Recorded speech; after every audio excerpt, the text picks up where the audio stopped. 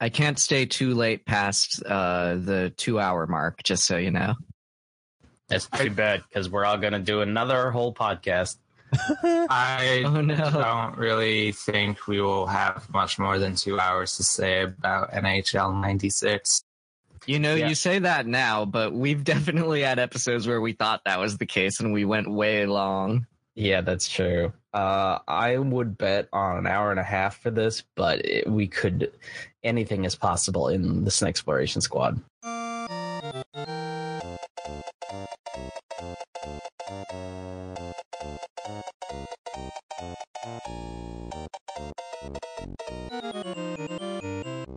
Welcome to Season 2 of the Super Nintendo Exploration Squad podcast, episode 25 out of 1500. The Super Nintendo Exploration Squad podcast is a select button guide and podcast. Every week, we select 3 games at random, and you get to vote on which one we play. This time, you picked NHL 96. We'll be discussing it using the 4 standardized metrics for scoring a video game: gun, vanity, investigation, and revelation. Welcome to Season 2. Welcome to Season 2. Sorry. Season 2. I'm your host, Courier Rice. I'm your co-host, Virtual Clint. And today, we're joined by... hold on one second. I'm...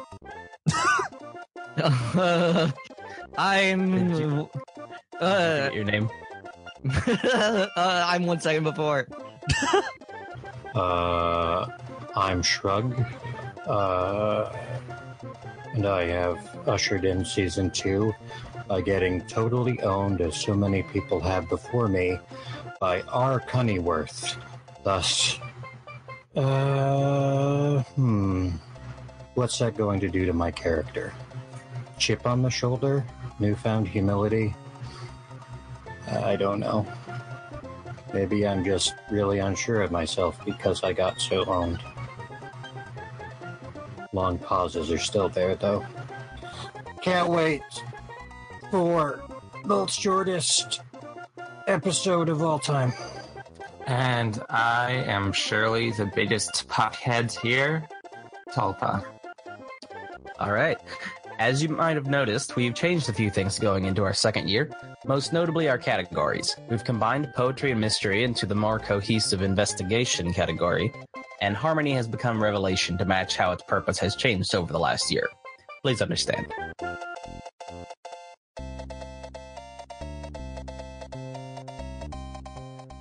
So, NHL 96 is an ice hockey video game released in 1995. They always do this. It's just like with cars. It's weird. I don't understand it. With bars? Cars.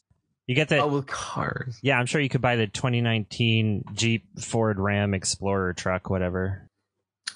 Yeah, those motherfuckers. Anyway, developed by Tiburon Entertainment. Shout out to Tiburon on the forums. Congrats on the hockey game. And published by Electronic Arts Sports, it is a true-to-life representation of the beautiful game of Canadian politics. NHL 96 was preceded by games such as NHL 94 and 95, and would be succeeded by 97, 98, 99, 2000, 2001, 2002, 2003, 2004, 2005, 2006, 2007. But it stopped at 2012 because that's when the world ended. Yes, that's what happened. Good, relevant meme. Thank you. The cover of the game shows Steve... Oh, how was this pronounced? Steve Yzerman? And Scott Stevens. Irwin. Steve Irwin. Yes, that's it. It was very brave of him that day that the Stingray wandered onto the ice. Oh my god. That took me a sec. Steve Yzerman and Scott Stevens, who were the captains of the Detroit Red Wings and the New Jersey Devils, the teams that would go on to the 1995 Stanley Cup Finals. Interestingly, going forward from here, all games in the series would only depict one player per cover, at least in North America. Explorers, I must ask you this. Are you ready for this? Ready.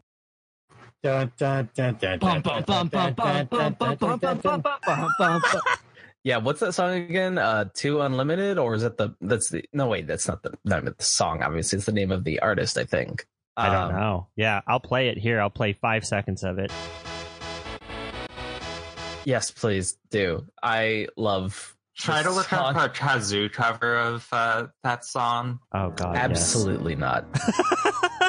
Sounds great. I don't know what you're talking about. But yeah, this game opens with that song, so you know it's gonna be good. It's gonna be good. It's the perfect 90s thing to open with. This entire podcast, that's the new theme song. Yep, that's what we're doing forever and ever now. Because, this podcast is such a massive 90s nostalgia trip. Plus sports, too. So, I only asked everyone to play for an hour. I feel like I wrote something else here. No, okay. How long did you play and how far did you get? Let's see. I played, I guess, 1 second before, and I played for about an hour. Might have been a little bit shorter, but we spent a bunch of time researching stuff. And we played, like, one full game in total, but we didn't finish either of them. So we did 3 periods split over 2 games. Yeah, we played using Parsec. We played multiplayer.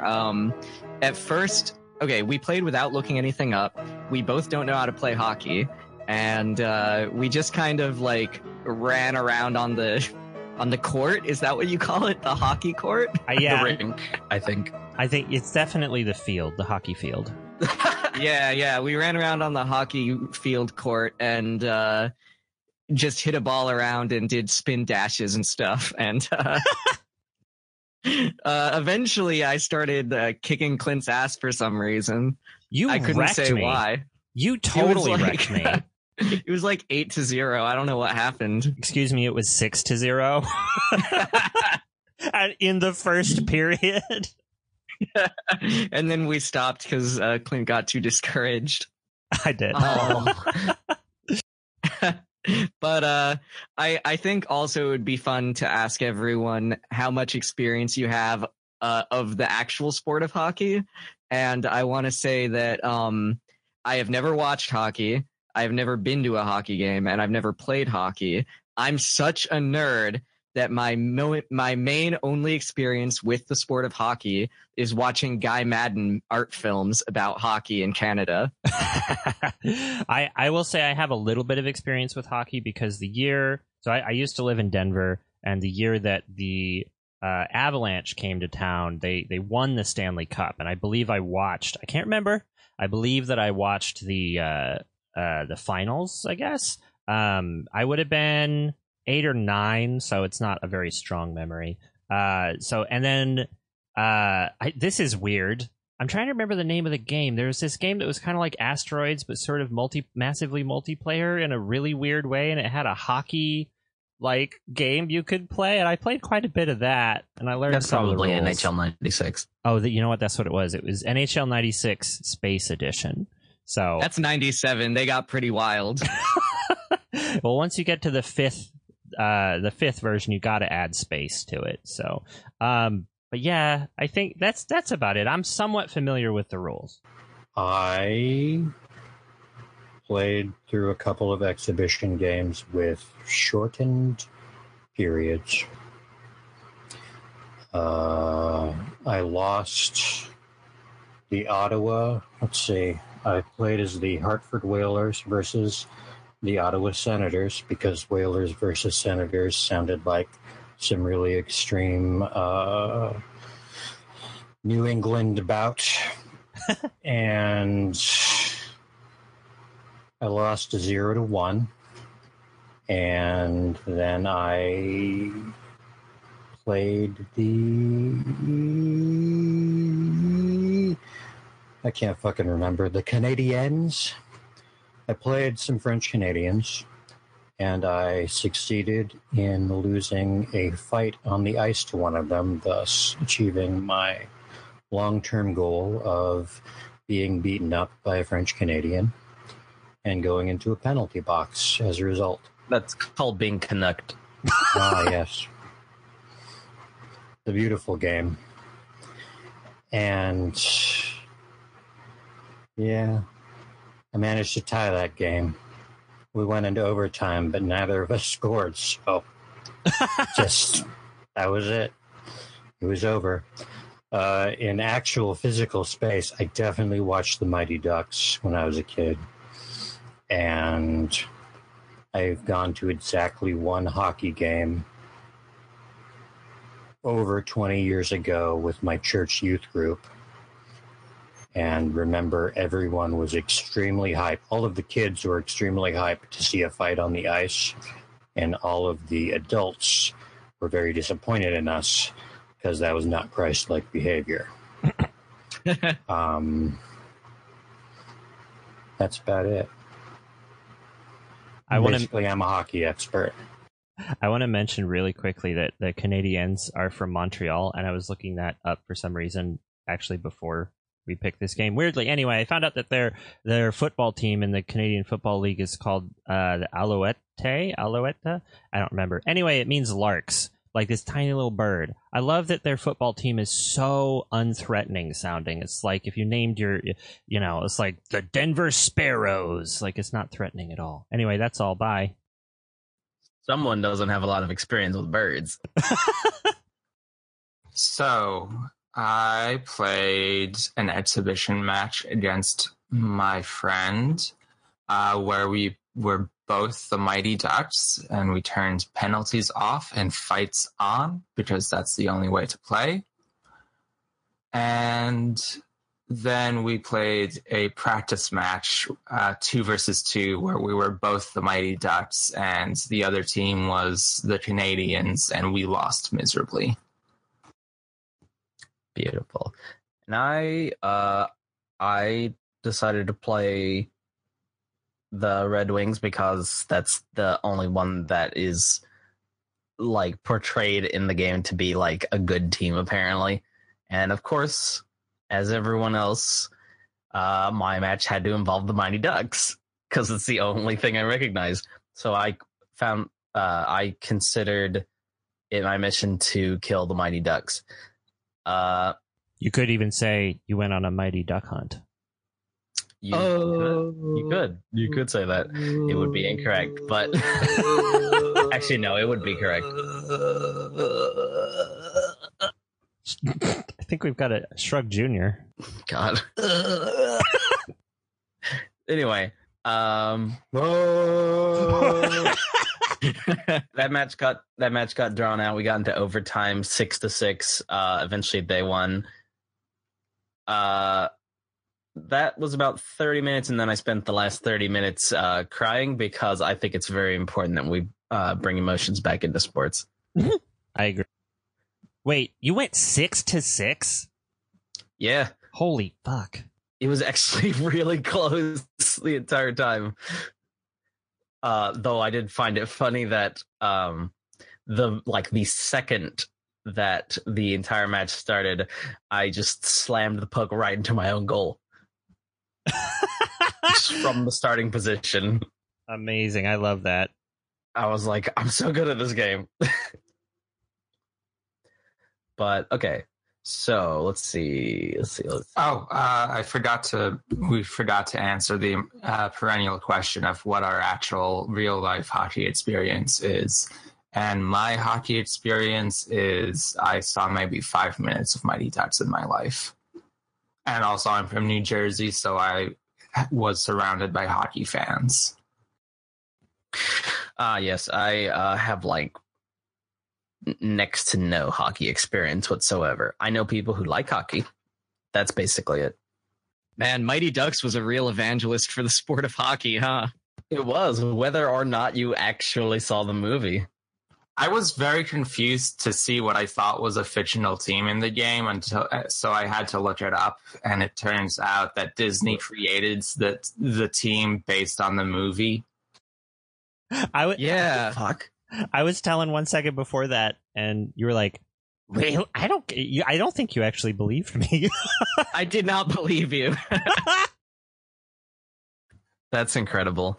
I only knew this because they talked a lot about it on the Disney Channel in the 90s. And I was always hitting up the Disney Channel in the 90s to watch The Rocketeer and Newsies. Because, it was the 90s. So, Mighty Ducks of Anaheim. Big ups. I think I actually know Mighty Ducks better from the cartoon. I think there was a cartoon with actual duck people. Oh, shit. Yeah, when I saw that, I think I did see that movie. I did definitely expect them to be real ducks. Me too. Yeah, I remember that. Should have been a TMNT sort of thing. Yeah. Oh no, Kerr, you've unleashed memories I've locked away for so long. I watched this cartoon. Do you remember how it was at all? I'm assuming it was terrible. I mean, yeah, probably. In my head, these ducks look very angry. Were they angry? They were angry, and I think they were also magically transformed into duck people. They were already the Mighty Ducks before they were rendered into duck flesh. It is, like, oh, shit. Damn it! Now I've got a corkscrew dick. I never asked for this. Corkscrew dick. As in Snexploration tradition, we are now posting pictures in the chat where our listeners at home cannot see it. If you are at a computer or a phone, I recommend you looking up the picture of the Mighty Ducks cartoon and look at these very intimidating duck people. Very 90s extreme kind of look. They have guns. They like fight space battles. You're right. One of them is literally holding a gun. One of them has a Cyclops visor. I hope he has I-beams. These guys kind of have the Burger King Kids Club kind of look to them. They do. Oh my god. One of them's named Duck L'Orange, by the way, which is a terrible fucking pun. That's pretty bad. So, do we want to talk about the Mighty Ducks or cartoon, or do we want to get into gun? Let's get into gun. I'm ready for gun. Right. Staring down the barrel of this hockey gun. Shoot the puck in my face. Ah, it's great not hosting. Okay, go ahead. Okay, our first topic is gun.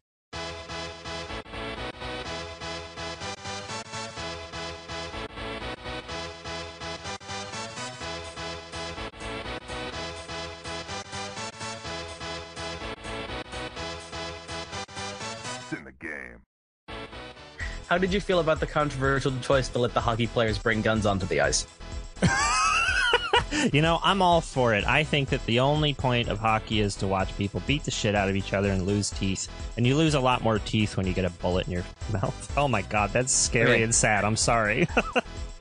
I have two notes here. Note number one, if it's good enough for the Mighty Ducks, it's good enough for me. And note number two, the longer I stare at this picture of the cartoon Mighty Ducks, the more I realize with horror that the gun one of them is holding is shaped such that it definitely shoots hockey pucks. Oh god, it does. Please be true.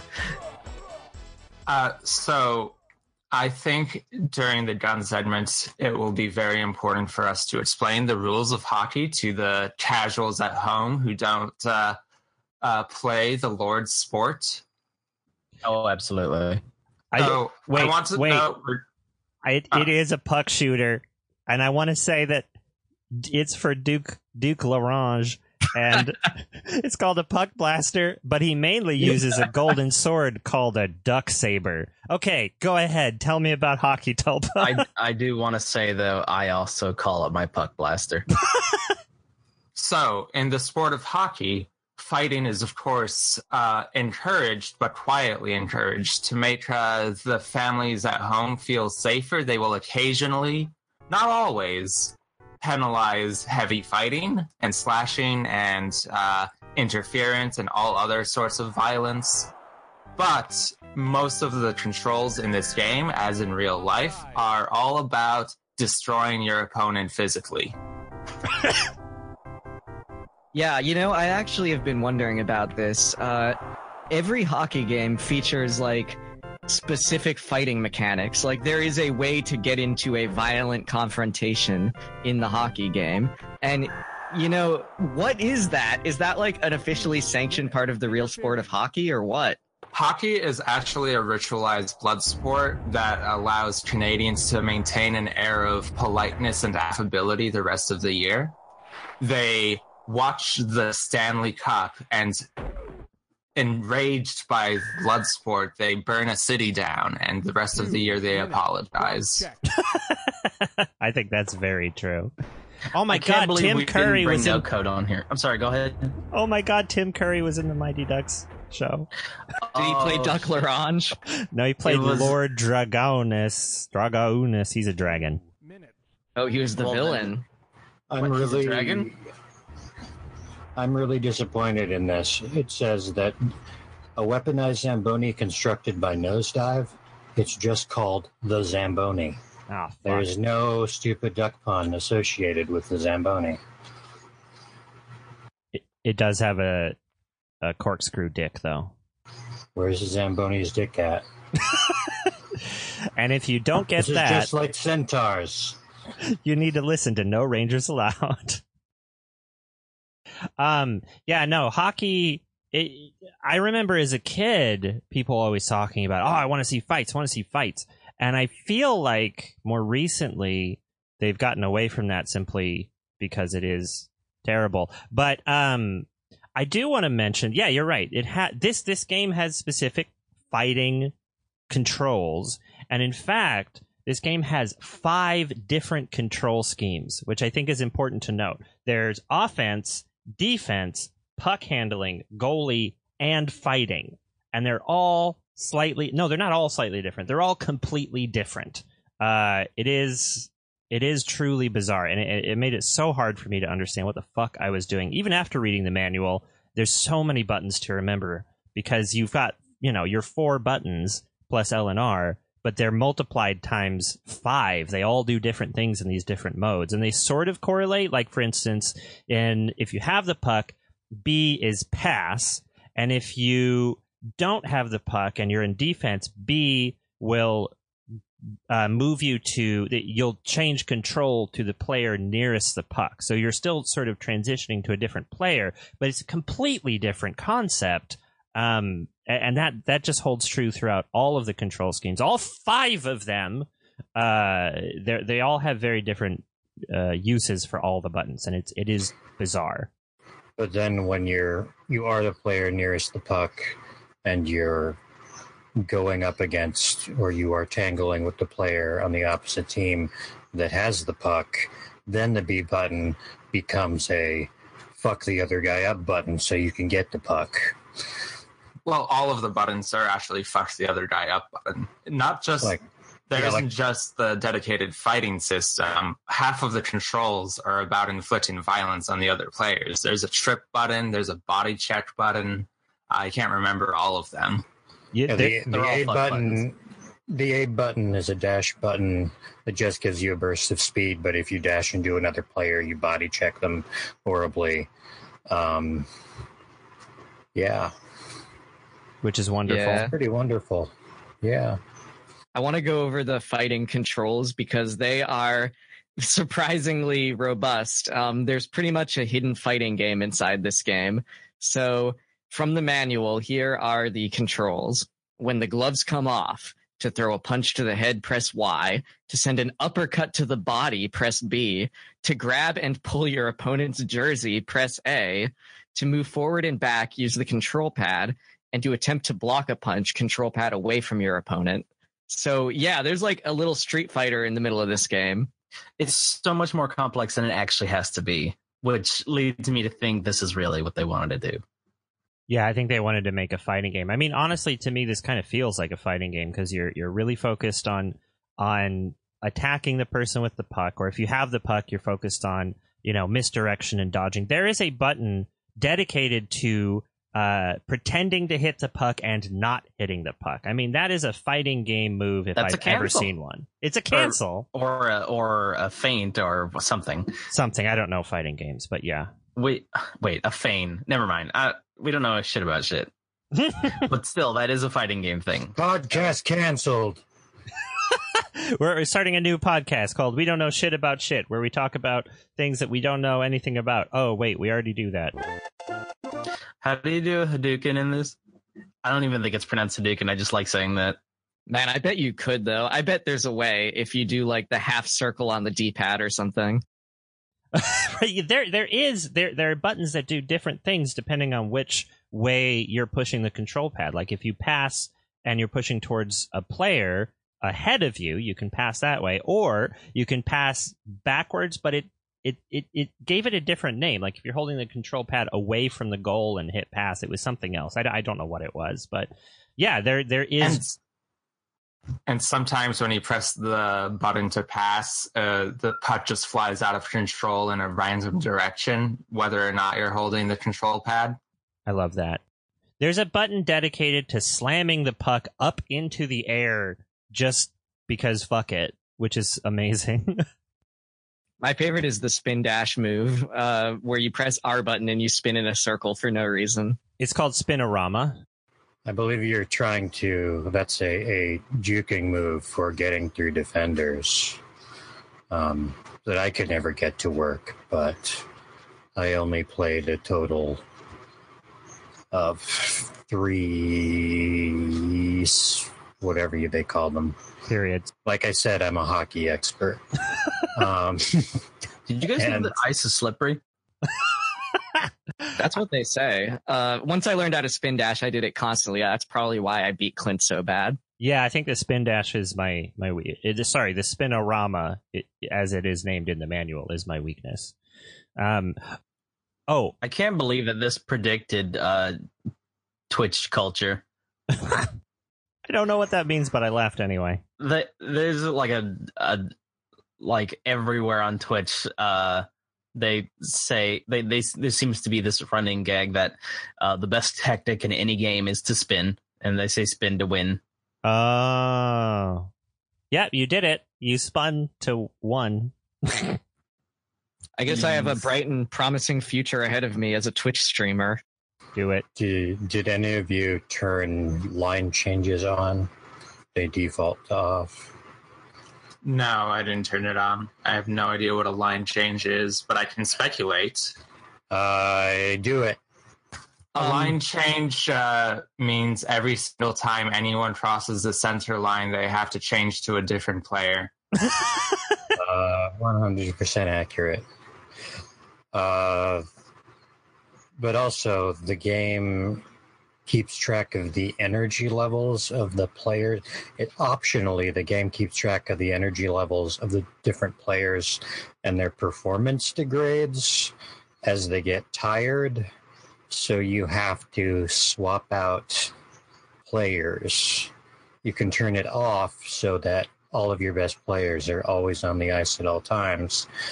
You can set it to automatic, so everyone's always at 100% energy. Like at the start of every period, the computer swaps fresh players in for you, or you can set it to manual, so you have to make these decisions for yourself. It's a odd little bit of simulation in the middle of this fighting game. There is a surprisingly large amount of simulation in this simulation game. I tried to go in here with a fresh mind, but I'm pretty sure the thing is that you're expected to at least know both how hockey and real life works before you start playing this, and I'm not either of those. Go ahead, Tulpa. And you're also expected to have read the manual so that you have some idea of what the controls are before you play this game. Oh, no, you just learn that in real life. You learn what the B button does. The simulation aspect surprised me because I was expecting something like Tecmo Bowl or whatever it is on the NES, which is very basic. And I know that this is years and years after sports games on the NES, but I really only played sports games starting with the N64, and that's what I expected everything to be a lot less interesting, I guess, or detailed than that on the Super Nintendo. It's basically an arcade game in my mind, but it really wasn't. One of the things we talk about fighting a couple of times, but fighting is really weird because there's no button to start a fight. You can't start a fight. What happens is your players have an aggression level, like it's one of their stats, and when they get into a tussle with somebody during normal play, there's a chance that they will start a straight up fucking fight, and the gloves come off, and it's simulationist. Like it's like these characters, these players have personality to some degree, in addition to all of their statistical, they're good at this, they're bad at that kind of things. It surprised me. It really did. Yeah, the game is too real, if you ask me. Like, I want it to be really, like, cartoony. Like, when I saw the edit line option on the menu, I totally thought that was going to allow you to, like, draw on the hockey field, like, draw all the... I really wanted that to be the case, and I was very disappointed when it was just switching out players. NHL Mario Paint Edition would be a banger. Yeah, use that Super Nintendo mouse. Oh, God. One of the other rules I want to note for hockey, you are simply not allowed to move your goalie ever. I've noticed that you get penalized every single time your goalie moves even an inch. I didn't have that strict an issue with it, I didn't have that much trouble with it, but I do know that I very frequently accidentally switched to the goalie and then just ran off with the puck and got in trouble.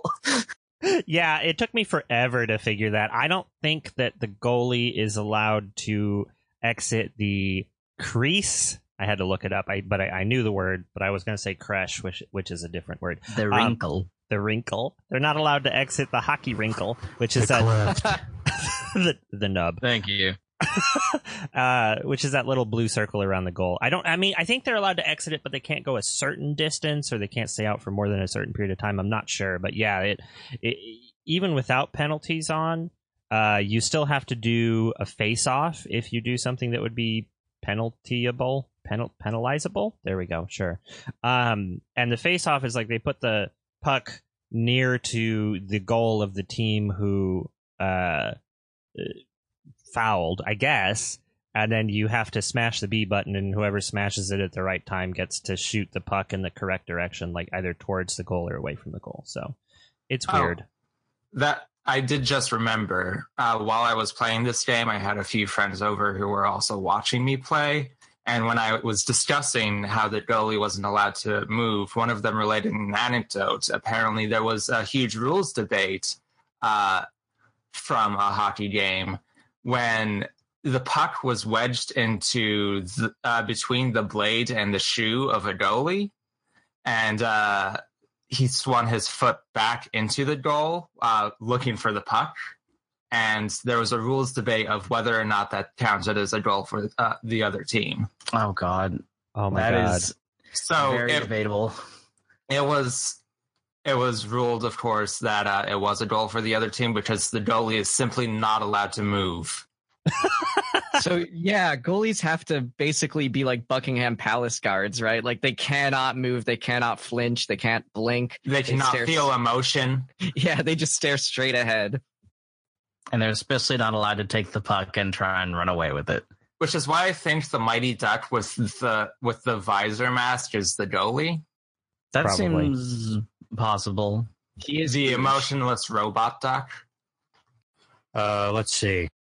Now, That's it says the Mask of Duquesne. Wait, I don't know.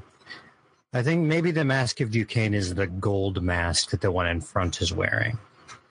A biomechanical cybernetic interfacing mask created by Drake Duquesne to defend off the Saurians' initial Puck World invasion. Equipped with computer-assisted sight that allows the user to see through Saurian cloaks and magic, later found by Kennard, then passed to Wildwing, who uses it in battle. The mask also acts as the badge of leadership. During Take Me to Your Leader, the other 5 ducks each tried wearing the mask after Wildwing left the group due to a crisis of conscience, but it was returned to Wildwing after he overcame his issues. It also only works for ducks, revealed in the final face-off when Lord Dragonus once tried using it and gets shocked. Then later Wildwing convinced the guard to try the same mask to get him shocked so he could escape. I changed my mind. The show is awesome. This seems to have as many complicated rules as hockey does. Sounds really anime to me. Yeah, it does.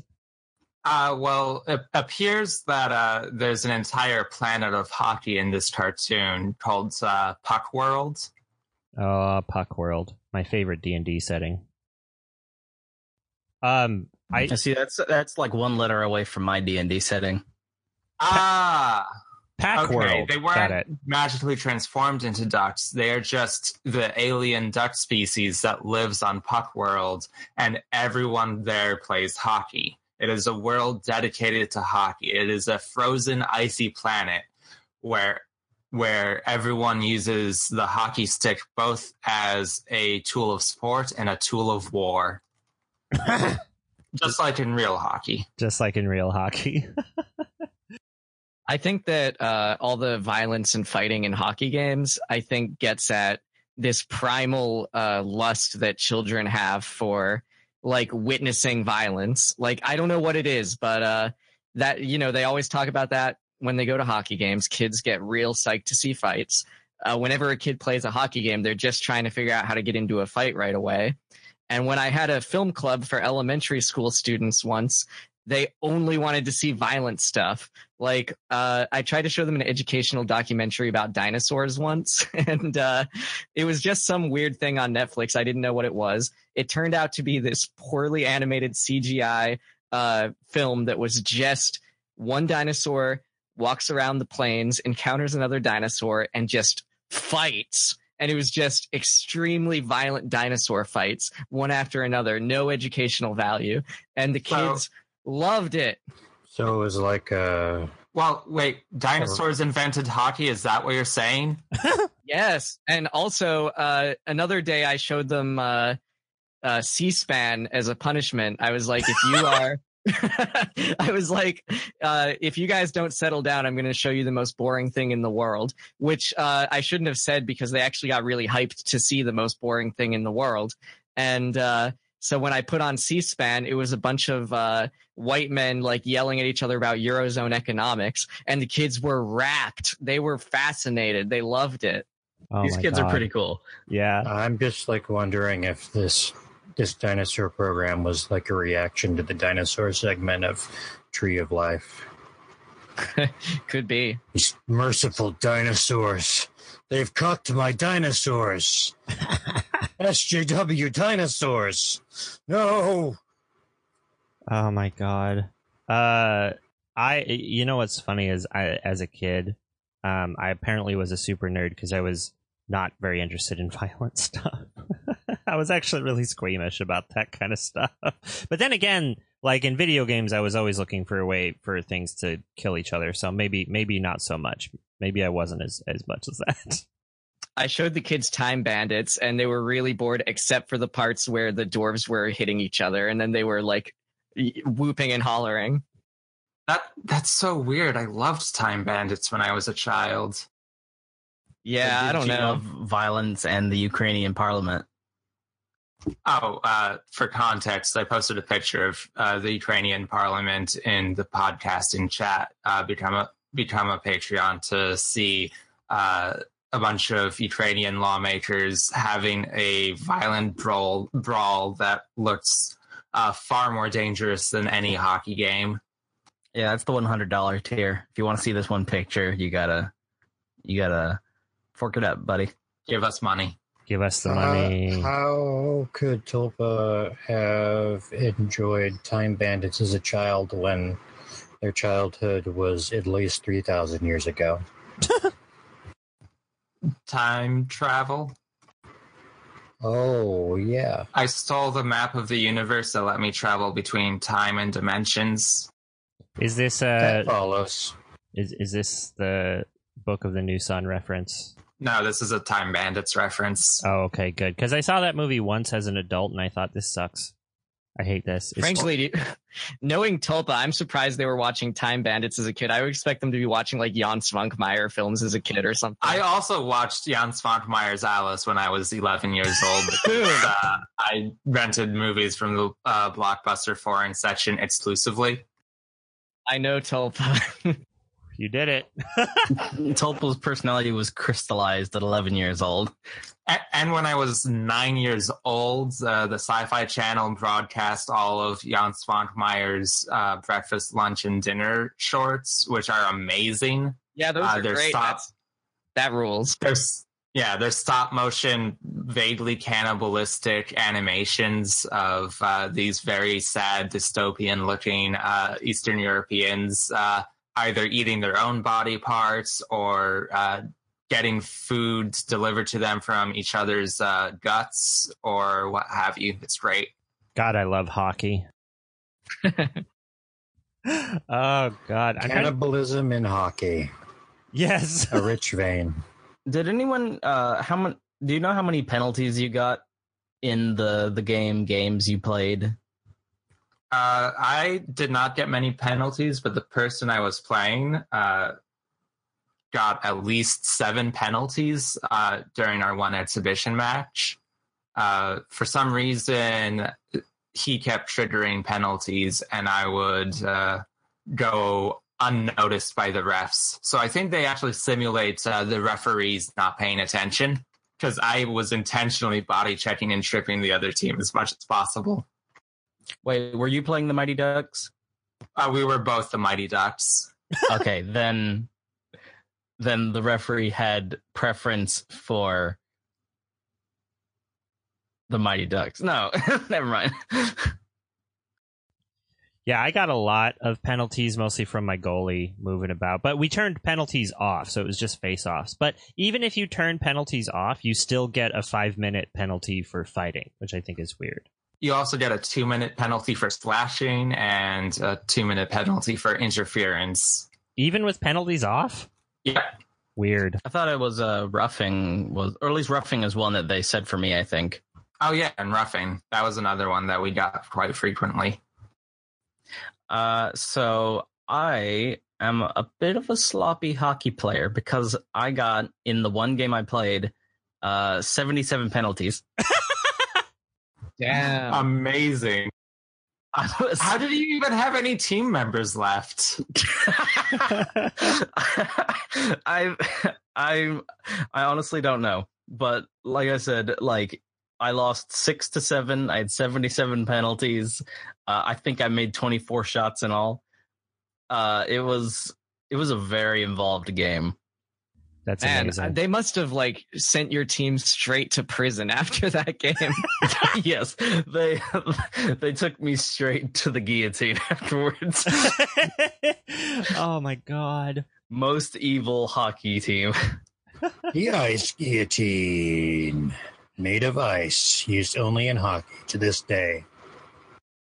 Not very good for other things because it tends to melt on its way down to the person's neck.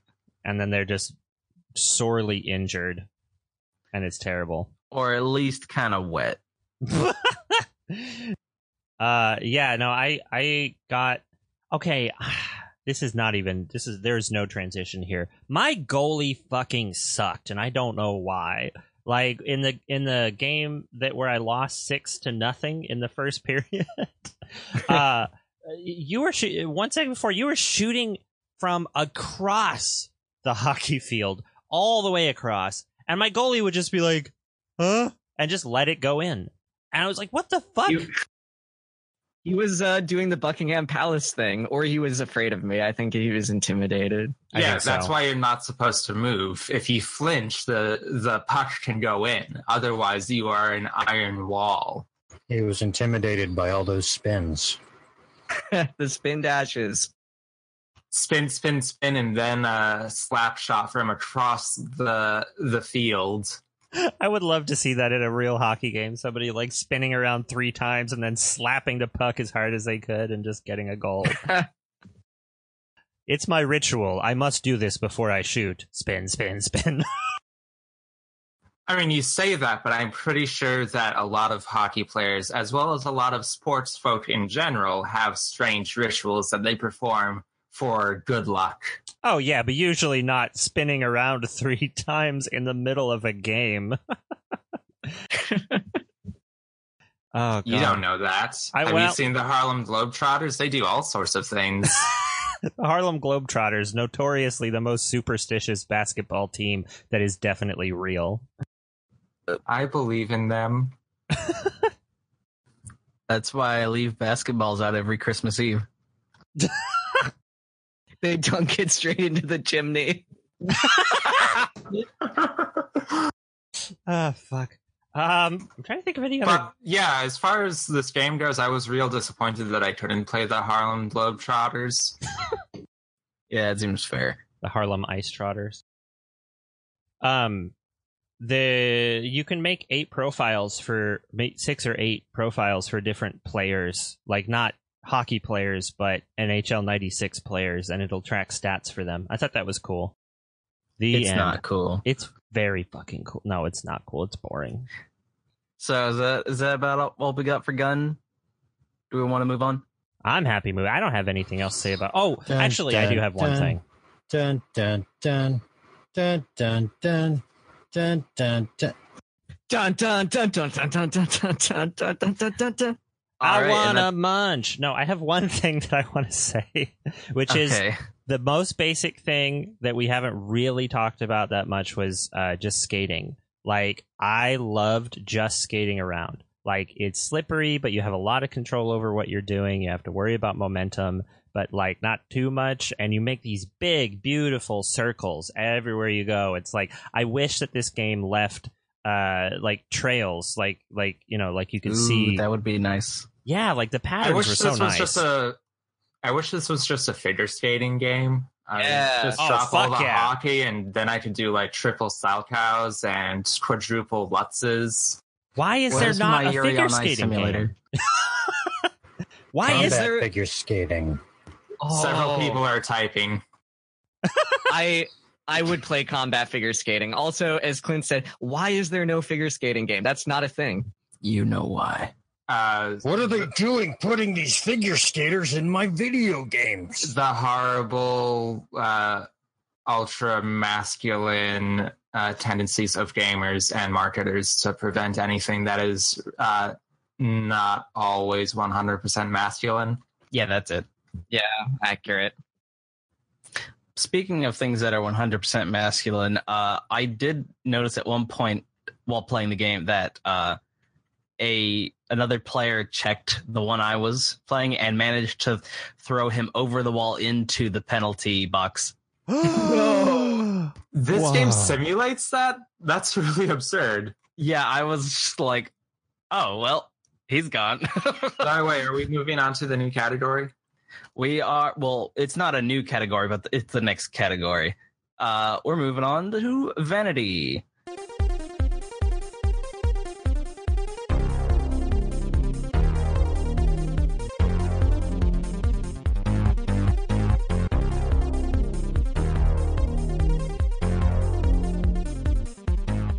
Just how beautiful was the beautiful game?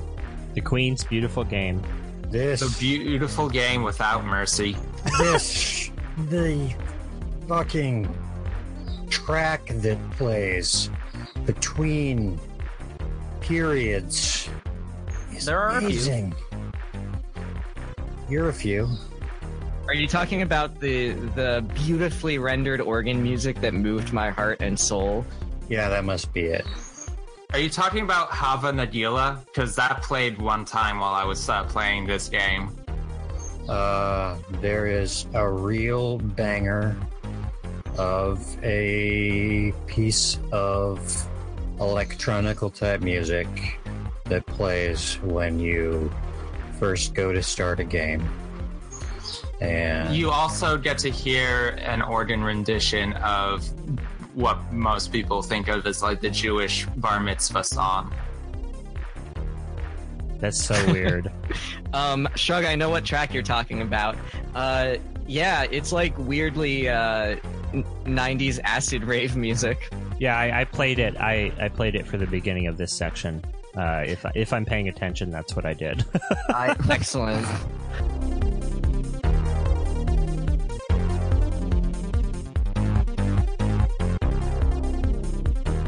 I found the music that played on the rink to be oddly menacing. Like every song, in my opinion, sounded like a dirge.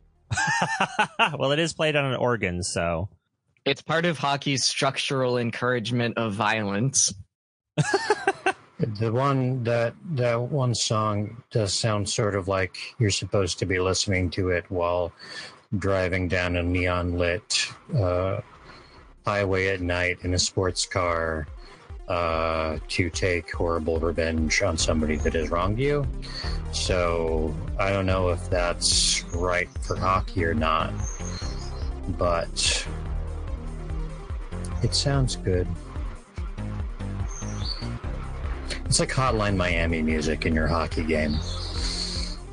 I'm into that. That would have been nice if they just had that playing throughout the matches, because between this and between some of the racing games I've had to play on this, I don't know why you would just like not have music. See, I don't care. You don't want to be taken out of the zone. It's just you and the puck and the ice. See, I completely agree in unironically, totally unironically. I feel like there should not be music in a sports game unless it's very arcadey, and it should be really good crowd noises and sound effects. Like, I should be able to hear the puck hitting the plexiglass and people smashing together and the skates on the ice. Like, that is what works that's the only thing really that works in a sports game for me, is like the immersion isn't the right word, but the sort of like atmospheric shit. I love that. I love that to death. It's my very favorite thing. Like, I used to play Madden 64 and I would just turn off the announcers and just listen to the crowd and the wind and maybe the rain and like just and the bodies smashing together violently. It was beautiful. It was beautiful. And this game does an okay job of that. Like, I feel like the sound effects are pretty good. It feels pretty impactful, which I guess is probably the best descriptor of the sound of hockey. But yeah, I actually really liked that there wasn't music. In fact, I would have just preferred there was not even the organ music, because the organ music was very distracting to me. And I think the organ music is only in the game because it's all public domain, and they didn't want to like focus on just designing an excellent sound effects. Probably, yeah. This is a simulation game, not a jubilation game. People just posted in the chat like 3 different figure skating video games, so now we're all the bad gamers. Yep. I've been looking it up and I haven't heard of any of these. I guess Mario and Sonic at the Sochi Olympics had some sort of figure skating mini game. There's some other Wii thing. There's Figure Skate Pro 2010 on the Xbox 360, which I think was an arcade game. I'm pretty sure that's a joke cover, actually. Really? Oh shit! I gotta Google this. It does say rating pending. It says rating pending, and there are no companies on the front. Okay, good call. Yes. Michelle Kwan figure skating seems like garbage. You're just like selecting. Yeah, it doesn't seem tricks. To be like a simulation at all. You're just like selecting tricks from a list, and digital Michelle Kwan does them. You're just watching a computer Michelle Kwan do figure skating. It's like watching actual figure skating, but without an actual athlete. So it's like figure skating where you get to tell people, do a flip. Do a flip. At last, my fetish is satisfied, says 3 people in the world. I'm still obsessed with this idea of a figure skating game, because I'm imagining like you're creating a routine and it has like certain, button presses you have to do, and you have to get into the right spots, and like Tony Hawk's Figure Skater. Yes. Oh. I'm obsessed. Sorry. Actually, I think I want Figure Skate 3. Where you do a pirouette through the air or whatever it's called, and then you just kind of crumple up and flop through the floor. That would be amazing. I want to play the punk figure skating game, Figure Skate or Die. I really want Combat Figure Skater. The more I think about it, just doing mad tricks. It's all about building up momentum in your passes by one another, doing the right tricks to counter their tricks and cut one another with your blades. There can be a hockey stick mode. Possibilities are endless. That's amazing. Yeah, I feel like there's a lot of untapped potential here, because all of the figure skating games I can find are parts of other games. So they're like mini games in things like there's a Winter Stars on the Xbox 360, which requires a Kinect, so you know it's good. And so like I just wish there was a dedicated game for. I'm fucking obsessed. Like this last Winter Olympics, like all I watched was figure skating because fuck the rest of it. And it's just it's such an incredible thing. How dare you besmirch the good name of curling? I curling's okay, but I watched enough curling in my youth to be pretty much satisfied. Curling needs a bit more flipping. No, curling is so relaxing. Are there any curling games? Have you seen how fucking intense the Russian curling team looks? I cannot relax when I'm looking at those people. Especially the lady. She looks... Just the stress radiates off of her. She's so focused. I can't deal with it. There is a curling game series. It's called Monster Hunter. I don't understand that joke, but again, I liked it. Yeah, no one's going to understand the joke. Way back previously, Tulpa jokingly said that Monster Hunter was bad because it did not have any curling in it. Oh, they added that in the recent DLC, huh?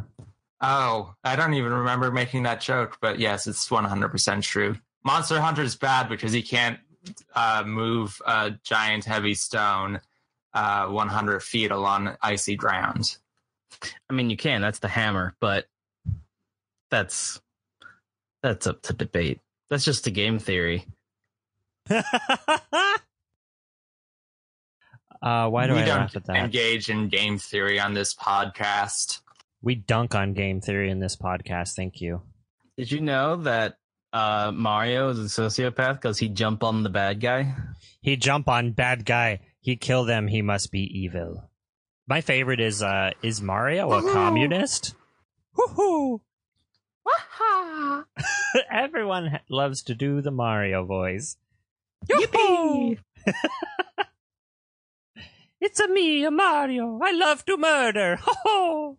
I'm a big killer. Ha ha! Can't believe you'd be so racist against Italians. It is a racist voice, and my wife has called me racist for doing the Mario voice, and I can't disagree. I'm sorry, any Italian people that are listening to this podcast. I'm sorry, Mario is racist. Tell her it's just the game theory. This is it. This is exactly what I thought our episode about a hockey game would be like. It very much is. It's pronounced Mario.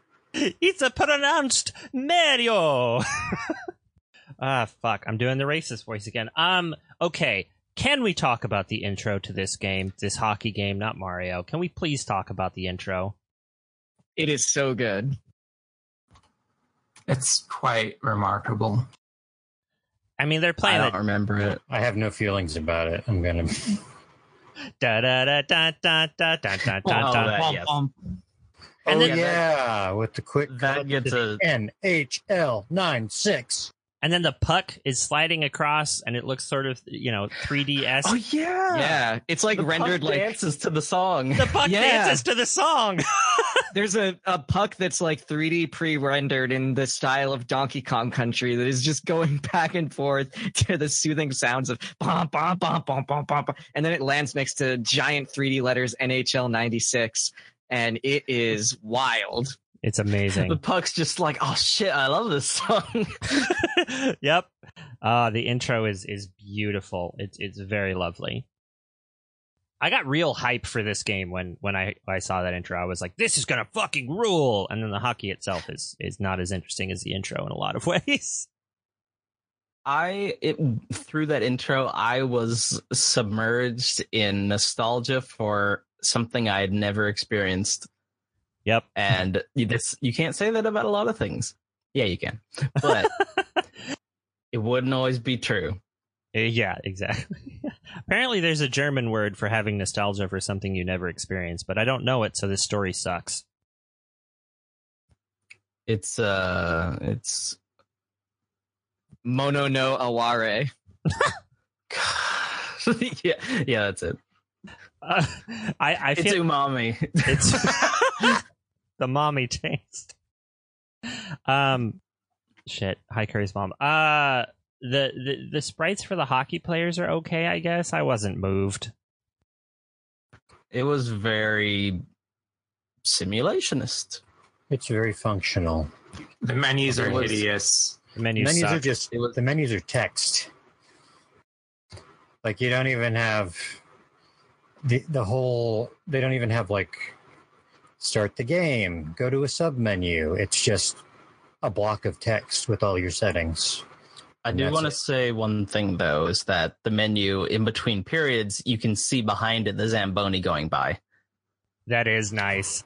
Did you catch where the dick was? The The Zamboni dick? is that what the Zamboner is? Yeah. Did you see it though? No. Oh, okay. I'm chased. I'm sorry. I forgot. I have to say that the Zamboni is the single most important factor of vanity in any hockey game. And I was a little disappointed by both how infrequently it showed up in this game and also in how like slow and boring it was. I mean, it just slowly crawls across the pause screen. But to me, the standard of Zambonis in a hockey game is in the only other hockey game I've ever played, which was ice hockey for the NES, where in between periods, you get like a musical, like 10 Zambonis going back and forth over the court, like to the music. It's great. That's beautiful. That's a real beautiful thing. I feel like maybe this game has a whole bunch of things that are maybe worth discovering that you'll only discover if you are the type of person who thinks I would play this game. Yeah. Meanwhile, I refuse because it does not have an ending state. You don't even actually I was looking through the instructions, so this is a little bit back to gun, but in the FAQ I was reading, they explained that if you play the season mode or tournament or I don't know, that you don't even pick a team and try to go to the end. You get the layout of all the matches and you pick which ones you want to play, like regardless of who the teams are. Now that's pretty rad. I like that. Like that's an interesting idea that I don't think that you would see in other modern sports games because it's so weird. It's very like fourth dimensional. Yes. Just I will inhabit your body now and Yes. I will win the Stanley Cup and I will take it back to my dimension. And I will lick it. Metal is tasty. In the fourth dimension. Exclusively. Yeah, no, don't eat metal. I don't have anything else to say about Vanity except it's in the game. Oh. It's in the game. Yes, I forgot when that started up. The EA Sports, it's in the game. That Yeah. I was like, oh man, it's been around forever.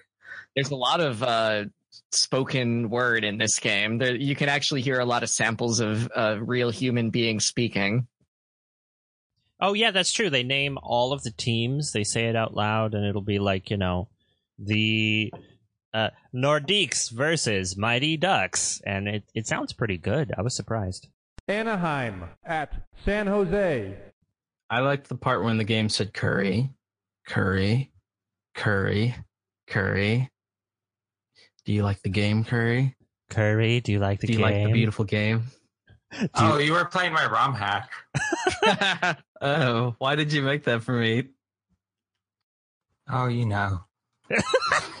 I like when it said, "Hey Shrug, don't forget to rate, review, and subscribe, and hit me up on the gram." Grahamtown. I'm not sure what the gram was in 1995. Was it- Possibly graham crackers. Probably The telegram. Oh, I was thinking maybe Graham, my grandmother. She might be. Yeah, a your hockey fan. Graham, who definitely runs a hockey-themed telegram office. It sounds like something she would do. I mean, they don't even have cell phone towers up there now, and it's fucking 2018. All right, I think that's a pretty good segue, not really, into the Salaryman Corner. Salary man, corner.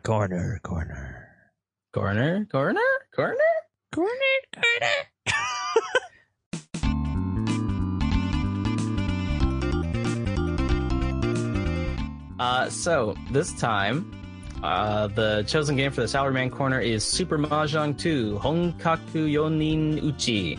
I believe it was mentioned earlier, probably before we were recording, that this is a prequel to Super Mahjong 3, believe it or not, which we had previously played in December.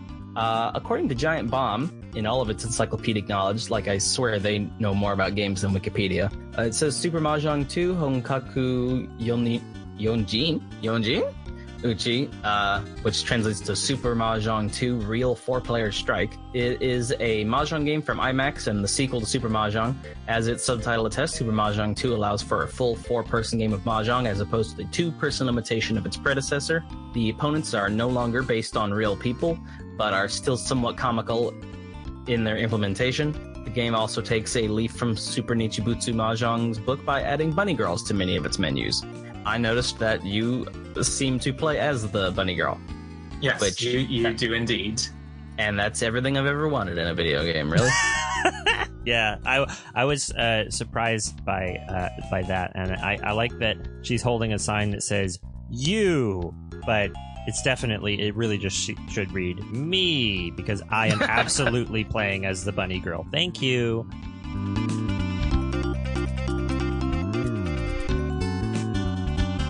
I didn't play it because I heard there weren't going to be any turtles, and I was like, fuck this. But if I had known there were going to be bunny girls, I definitely would have played, and I would have been a bunny girl. So this is pretty disappointing. I'm very disappointed in myself. I just remembered my special announcement is that we are a year into the podcast, and therefore the Salaryman Corner and all of its other permutations, like Mahjong Minute and such on. And I have finally won a round of Mahjong. Hey! Yay! Congratulations! Dun, dun, dun, dun, dun, dun, dun, dun. Dun, dun, dun, dun, dun, dun, dun. It's like I finally was just like halfway through a match, and I was like, wait a minute, I'm discarding tiles. Now I remember. This is coming from someone who has watched all of Akagi, and didn't remember any of the rules. I know that Pona's a thing. I know that Rona's a thing, and I finally remembered I'm discarding tiles. So I accidentally won a round. Hell yeah! All hail Lord Gamer. Finally, someone can join me on the lofty heights of knowing how Mahjong works, kind of. Kind of. Yeah, I was gonna say I'm pretty sure you figured it out like several months ago. I think by the second Mahjong game, Tulpa was already a semi-expert. For this podcast, in the context of this podcast, I was an expert. In the context of, let's say, a Chinese gambling den, I was basically chum for the sharks. Yeah, I was gonna say you're still a mark at that point.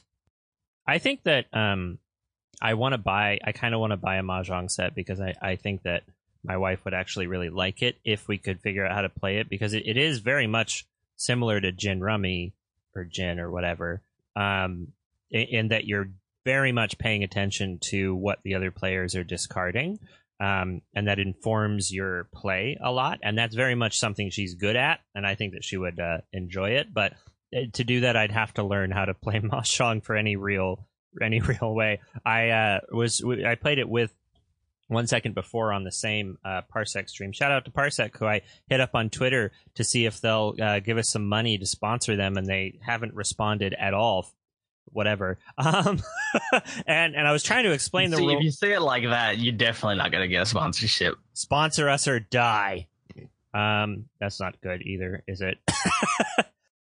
But yeah, I was trying to... Maybe not. I'm coming to your house. I'm coming to your grandma's house. I'm coming to her novelty themed telegraph station. But yeah, I was trying to explain the rules of Mahjong because apparently I know more than 1 second before, but I was Definitely.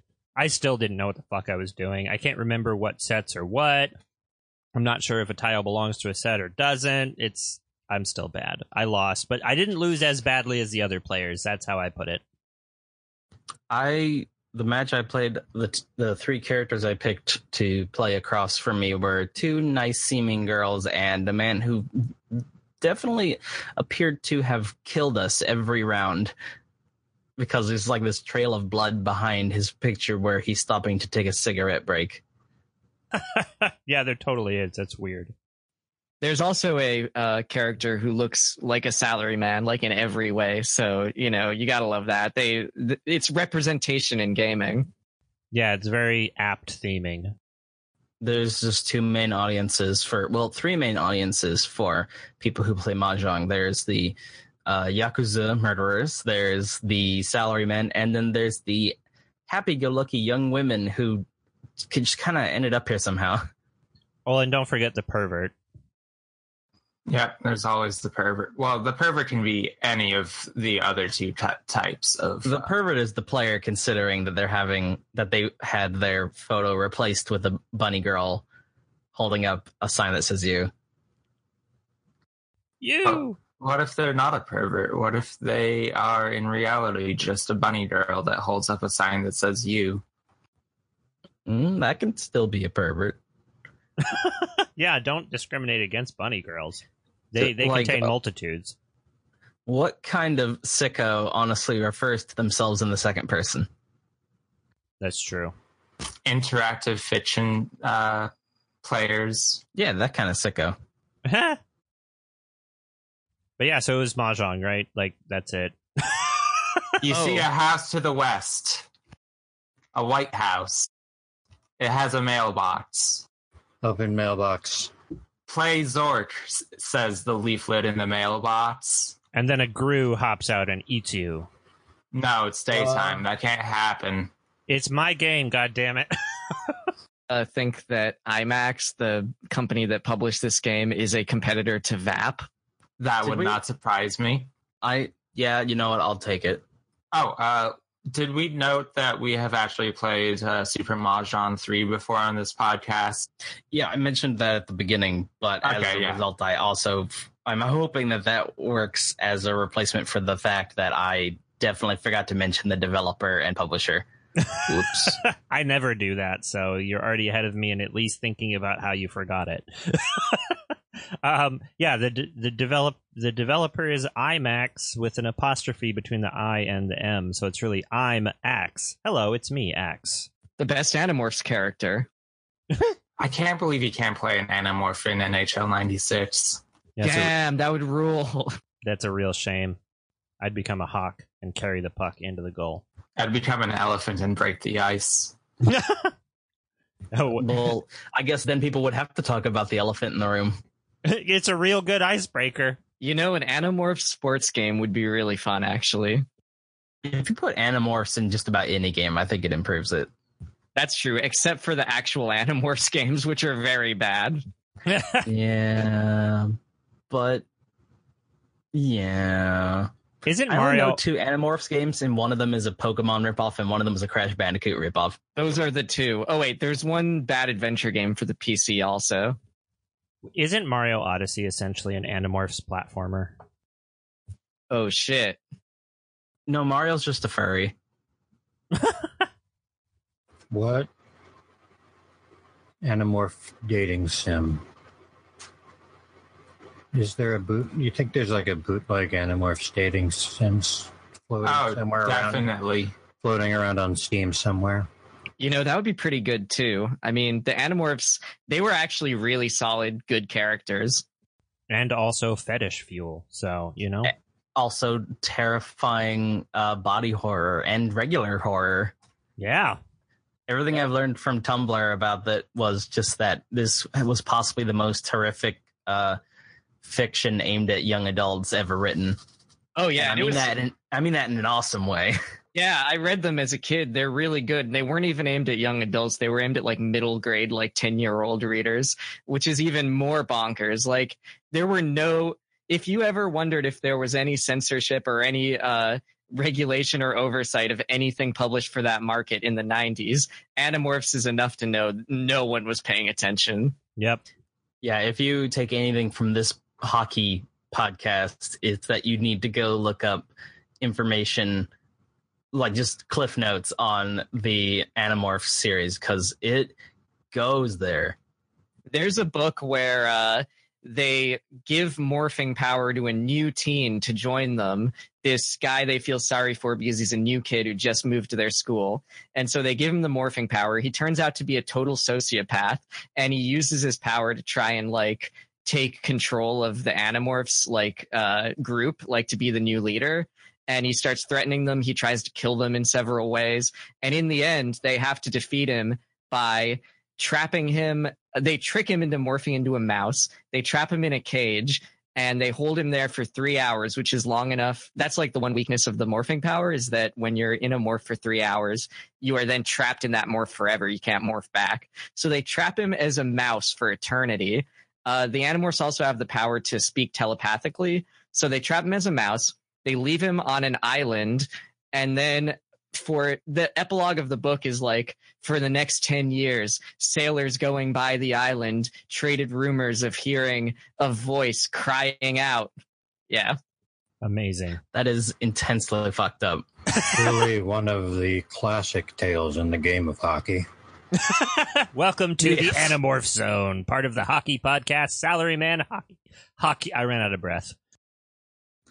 I can't believe the Mighty Ducks team aren't Animorphs. They There, should I be. linked it back. Are we happy? I'm very happy. I do have to say, though, real quick before I move on, that those books are actually good and hold up. Like, I was rereading a couple of them recently out of curiosity. They're still pretty good. I mean, I definitely feel like it. The odds are that, like, when you push far enough to make your book weird, when it crosses that line, it has to end up good on accident. And soon we're going to experience an HBO series called Animorphs Adult Town for adults with blood. Animorphs with boobs.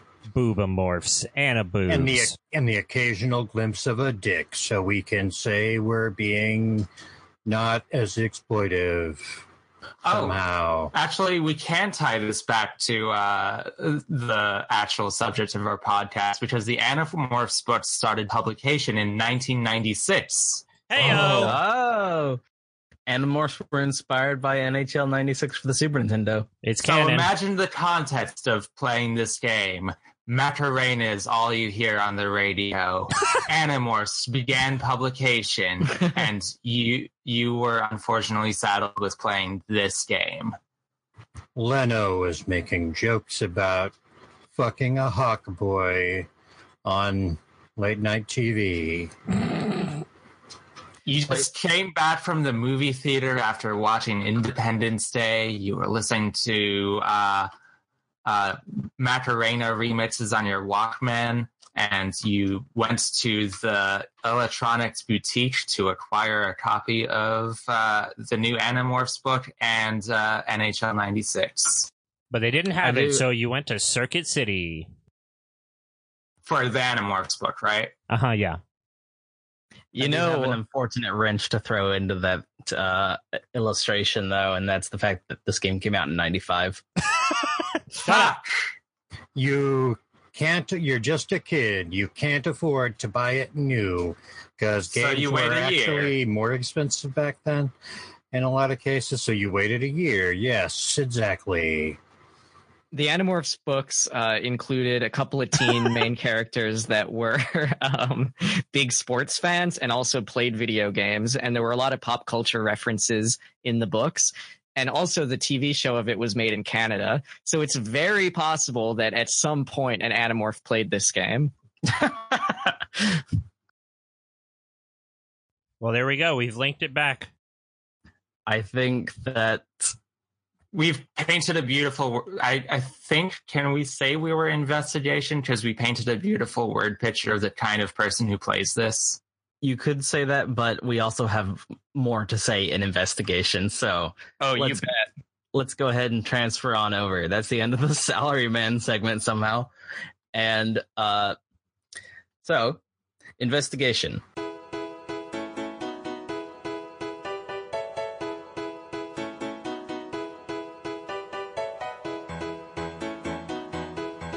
We used to have go on. No, you go on. Okay, I will. In the game. We used to have poetry and mystery topics, but the ways in which we used them began to blend together, so we've combined them into a single segment. Tell me, explorers, what have you discovered?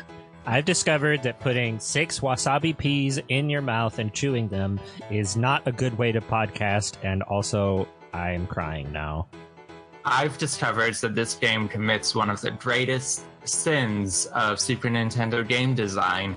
It uses the B button to confirm things. Oh, yeah. That's pretty bad. That's a problem we still continued into like the PlayStation and maybe PlayStation 2 era. That was at least forgivable because there was a consistent regional difference. This is simply unforgivable. The B button should never be confirmed. It's morally wrong. It kind of is. It drove me up the wall every time. It took me like 5 minutes to navigate the menu before I even started playing hockey because I didn't know how to control, how to select things. Yep. And I thought surely pressing the B button would just boot me back out into the attract screen with the best possible intro. There is no way to go back in some menus. You just get stuck in them somehow until you pick an option. That's sort of irritating.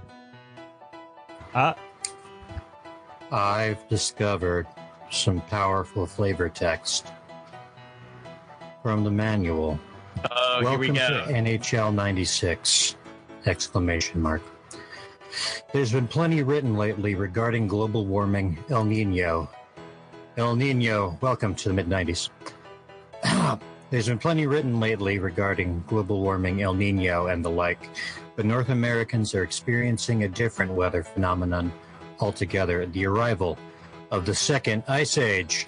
And in contrast to the idle pace of glaciers extending from the polar ice caps, this time it's spreading like wildfire.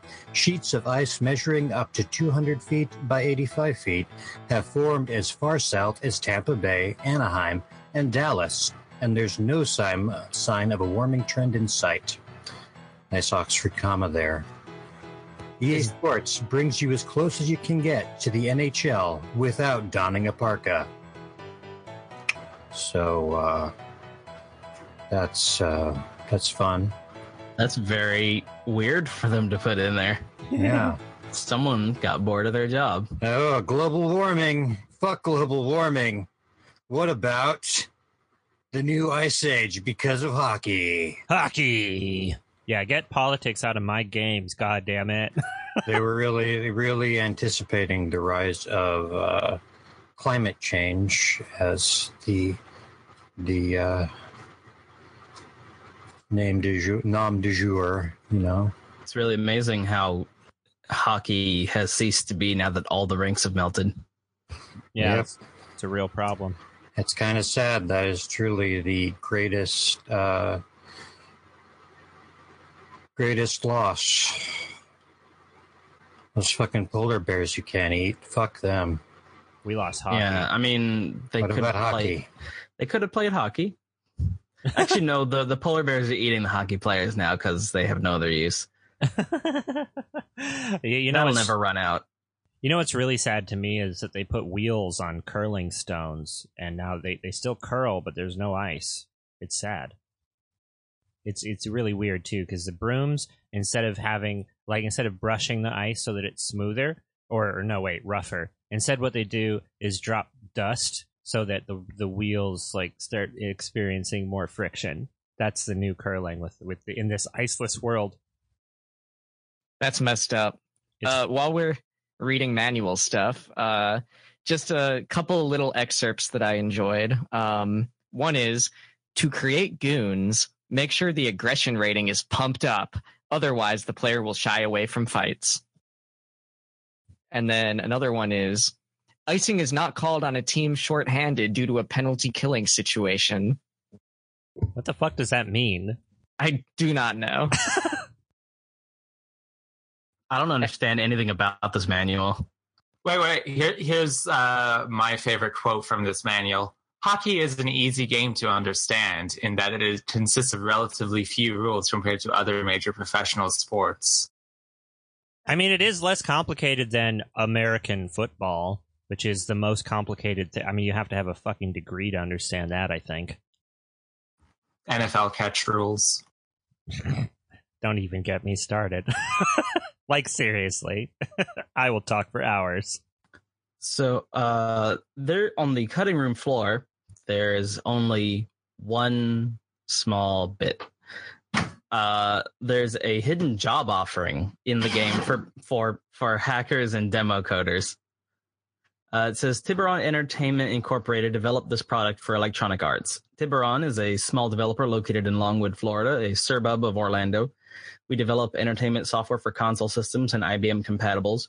If you're a talented programmer or artist, please fax us your resume at 407-862-4077. Although formal education is a plus, it's not required. The message is directed to all you hackers and demo coders out there who might be looking through our ROMs. We have good benefits and pay competitive wages. We understand that while your resume may not reflect jobs programming, that you may still be very talented and the opportunity may not have been available. In this case, we ask you to mail us your demos or, and they spelled "you're wrong," or examples of work you have done. So, and then it follows up with Tiburon Entertainment CO, hey, I'm good, I want a job, and an address. I assume that's the template that they're handing out to use, unless someone, for some reason, decided to hack into the game while they were making it and put their own message in, which would be weird. But yeah, so this job sounds better than most of what's available now. Yeah, no shit.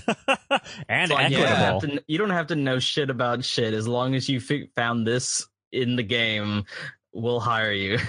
It's kind of a Willy Wonka golden ticket situation, but they do sound pretty chill. I mean, they're like, we know that your resume may reflect that you have not had the opportunities that others have had, but we're still interested. That's kind of cool of them. That's definitely the best message for hackers I've ever seen in a game, because usually it's like, hackers, fuck off, we worked hard on this game and we hope you die. And it's like, they're like, hey hackers, want a job? Yeah. Come on down to Tiburon. It's amazing. Want to leave behind your life of crime, hacking games for yourself personally? Go legit. Get out here to the suburb of, I don't even remember what you said. It's fine though. Orlando. Suburb of Orlando. Yes. Hey Clint, you should talk about that cheat code. I want to talk about the cheat code. Hell yeah. Because there's a cheat code listed on Game FAQs and basically every other cheat thing, and it's only for the Super Nintendo version, seemingly. And all of the directions are slightly different. So I'm going to tell you how to do it. And this is correct because this is how it worked for me. And I'll tell you what it does. So first of all, that demo with the fucking dancing puck, amazing. They call it a demo in certain sites. It's not a demo. It's an intro. The intro with the dancing puck. What you're going to do is hold select the entire time and mash L and R as fast as you can. So you go L, R, L, R, L, R. You do that over and over. And then right as the demo or the intro is completing, the puck has stopped. You hit start, but you keep holding select and mashing the L and R button. And eventually you'll hear a voice say, K-Rog. I don't know what the fuck that means. Yep. We tried this 6-7 times and with various minor differences, and it was a real pain in the ass. And then when we finally heard K-Rog, it was like, oh my god, it's real. I thought it was... We flipped out. We did. I totally thought it was like a playground rumor that somehow got promulgated. Is that a word? Propagated throughout various sites without anybody checking to see if it was true. But it's true. And what it unlocks are 4 extra teams. They all have perfect statistics. And you've got 3 of them are based on the developers. You've got High Score, EA, and Tiburon. And then the 4th team is just called Bus Drivers. And I don't know why. And they all have their own arenas. And the arena has their logo in the center. And the Bus Drivers logo is certainly the bus. It's a big school bus with a graffiti message painted on it. I forget what it was, but it was like a taunting message. Yeah, it was weird as hell. It also gives you... Oh, go ahead. I assume that the developers had to take public transit to get to work, and they just felt very grateful. Maybe, but it's a school bus, so that makes it even weirder. That does make it weirder. And then the other thing I guess it unlocks, I guess you can create players, and it gives you 1,000 points for that mode, which means that you can basically make an Ubermensch. You can make a perfect player. So there you go. That's the absolute definite bottom line of how you do that cheat. If you want to do the cheat, it's just a game theory. When I beat Clint's ass in a big way, I was playing as the bus drivers, so they're the best team. Yeah, you fucked me up. I was playing as Tiburon, and apparently the Tiburon goalie is a total fucking idiot. So we then continued our investigation into this. We got really deep in on this. We looked at the list of players on the bus drivers team because it names all the individual players. And it was just a lot of random names, and mostly we couldn't find any significance except for 3 of the players on the team were they all had the last name Hansen.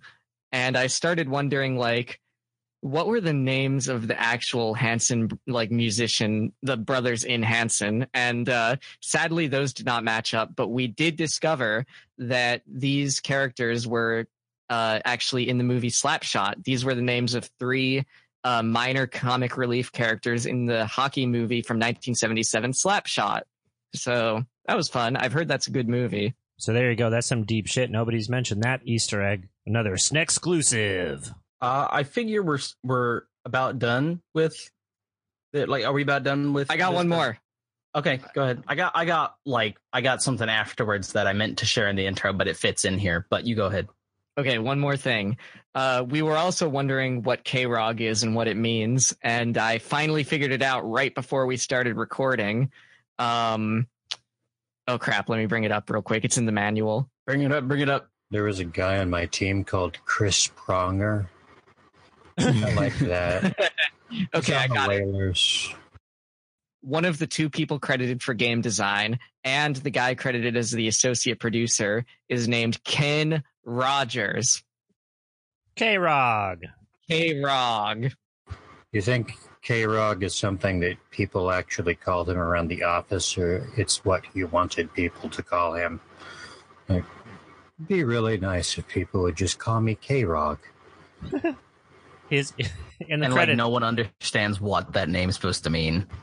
Hey, you can call me K-Rog if you want. That's okay. I'm fine with Ken. Yeah, I don't need to call you that. Just if you want, you can call me K-Rog. No, that's okay. I wouldn't.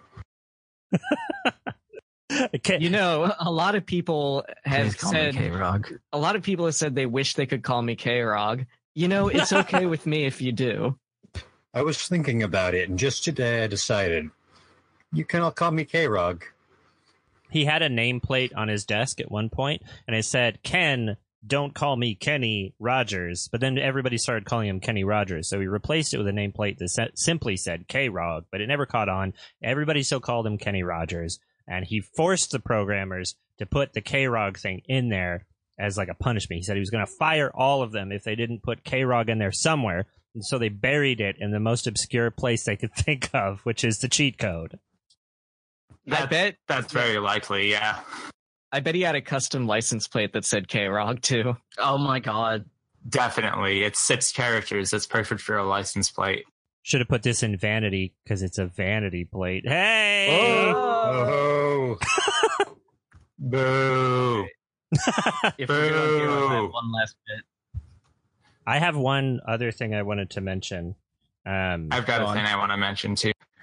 Oh, my God. So, you think this is a podcast for talking or something? Yeah. I'll go. I wanted to note, since we talked about the credits in the manual, that the quality assurance team had nicknames attached to their names. So we had Mike Blades of Steel gone, Matt Crosscheck Saurus, and Brian Penalty Bots Studwell. What a last name, too. Yeah, I feel kind of bad for Penalty Box Studwell. I mean, what a name, you know? He's forced to fuck in the penalty box. He studs well. I actually have two things. Because I did a lot of research. I like this investigation category. I think I'm pretty happy with it because it kind of names what I always wanted to do but never actually did, which is look up a bunch of weird shit about this game. So there's two things. First of all, apparently you can shatter the plexiglass. And this was... Whoa. Yeah. This was reported from the Genesis game, and it was somebody on the Game FAQs board saying, I've done this, but I don't know how. I've played this game a lot, but it only happened twice. So it may not actually be in the Super Nintendo game, and this guy may be a liar, but apparently you can shatter the plexiglass. When Curry, you mentioned you could dump people into the penalty box, right? Yeah, that happened to me. That makes me think that you could probably shatter the plexiglass. Like, it seems like they were thinking about that. So that was interesting to me. And then the other thing, which is really silly, is that where's my notes? The Quebec Nordiques, or Nordique, I don't know.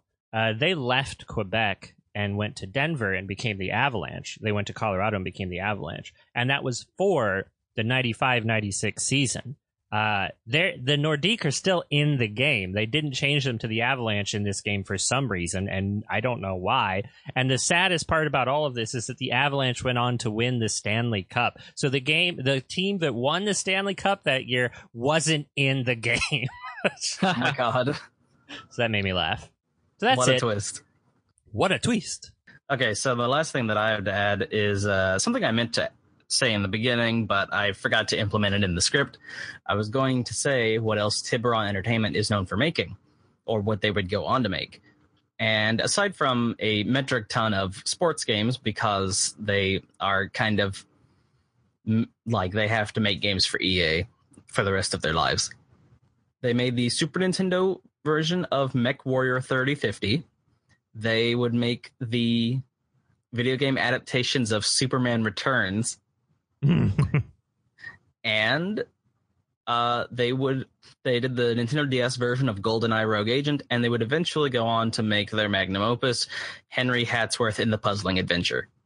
That's a pretty good game, too. It's on the DS, and it uses two screens where you're like platforming on the top screen, but then playing like a puzzle game on the bottom screen. I liked it pretty well. It's on the DS, and it uses two screens. Go figure. I wonder if Ken Rogers was involved. K-Rog Hatsworth in the... No, wait. That would be two last names. K-Rog in the Puzzling Adventure. K-Rog, if you ever listen to this, come on our show. Yeah, K-Rog K-Rog. Returns, Fortress of Solitude. Come on, K-Rog. We love you. We love you. We'll call you K-Rog. Or if we swear we will call you K-Rog. I won't do it. Shrug will do it, or he'll be kicked off the podcast. Nicknames are ridiculous.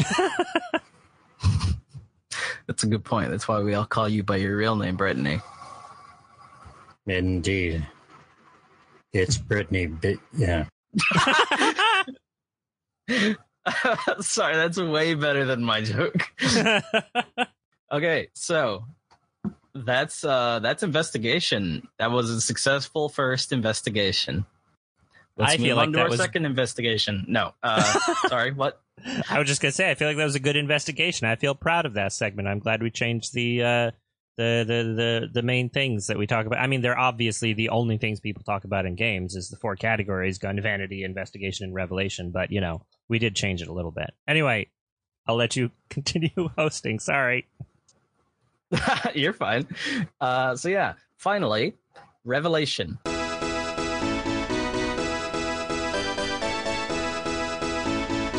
Previously, this was Harmony. Seeing as our use of the segment has changed to giving our bottom line reviews, the name change seemed appropriate. So, what holy word from on high have thou received from this game? What wisdom do you have to impart?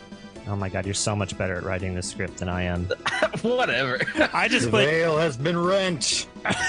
I just put joke here, and then I don't have jokes. Oh, I had to put something there, or I figured I'd flop. So, but let's see. So, yeah, what would you say NHL 96 is? NHL 96 is the only known communique from Puck World on the Super Nintendo. NHL 96 is a year after NHL 95. Except it's also the same year. NHL 96 is a thorough examination of the plexiglass.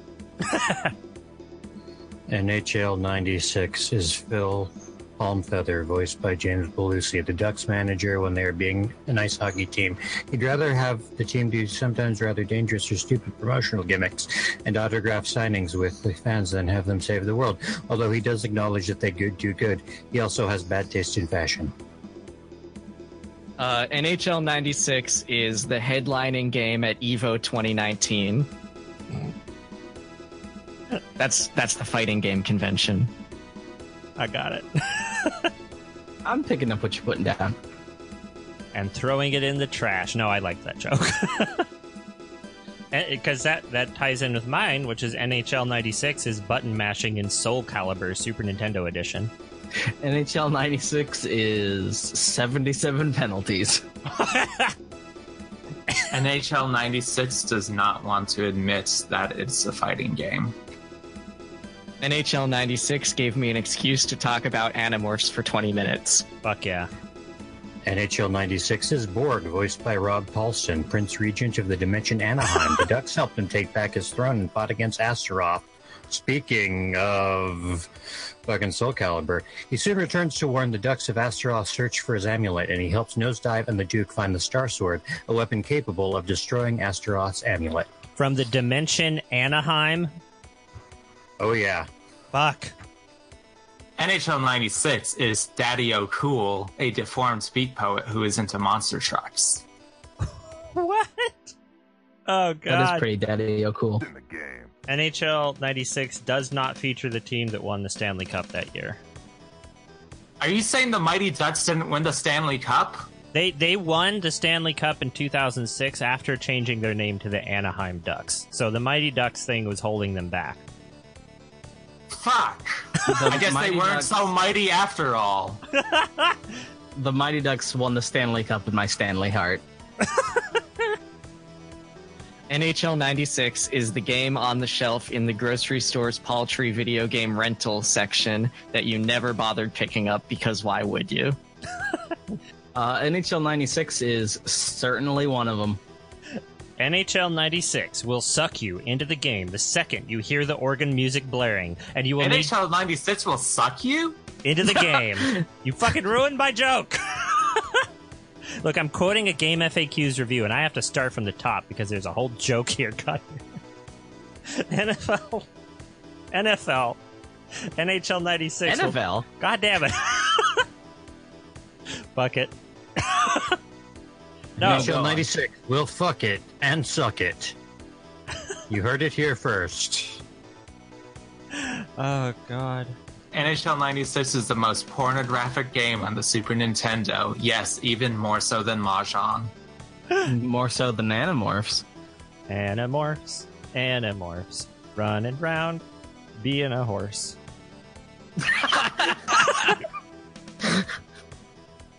Oh, God. Yep, that's it. Are you gonna do it? Yeah, you should do it. You should do it. My joke? All right, fine. Yeah. NHL 96 will suck you into the game the second you hear the organ music blaring, and you will need to escape before you get 3 penalties and are erased from existence. Ooh. Yeah. Only half of that was a quote from a Game FAQs review. Relating to our comment about this being the most pornographic game, it seems only appropriate to say NHL 96 is NHL 69. Yeah. Nice. Nice. In the game. Nice Nice. hockey league. Nice. More like hockey. nice hot. Oh.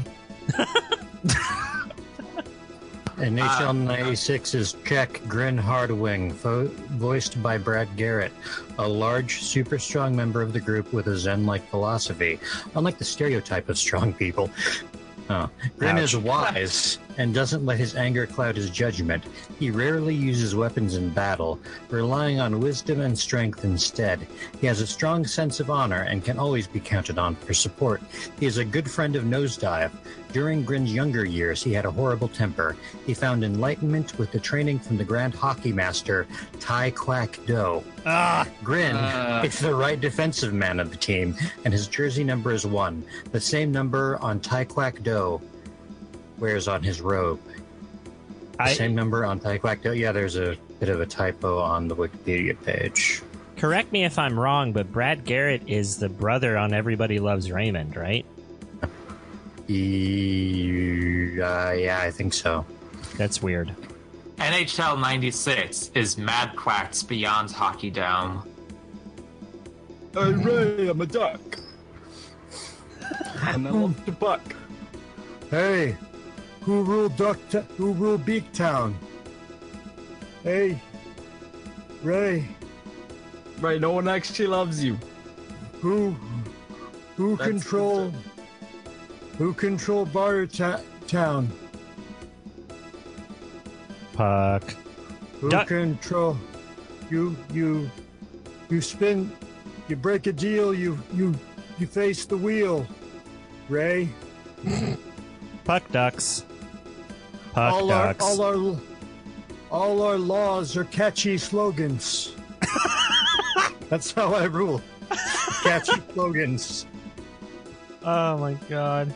Oh, and one last bit of, I guess, investigation.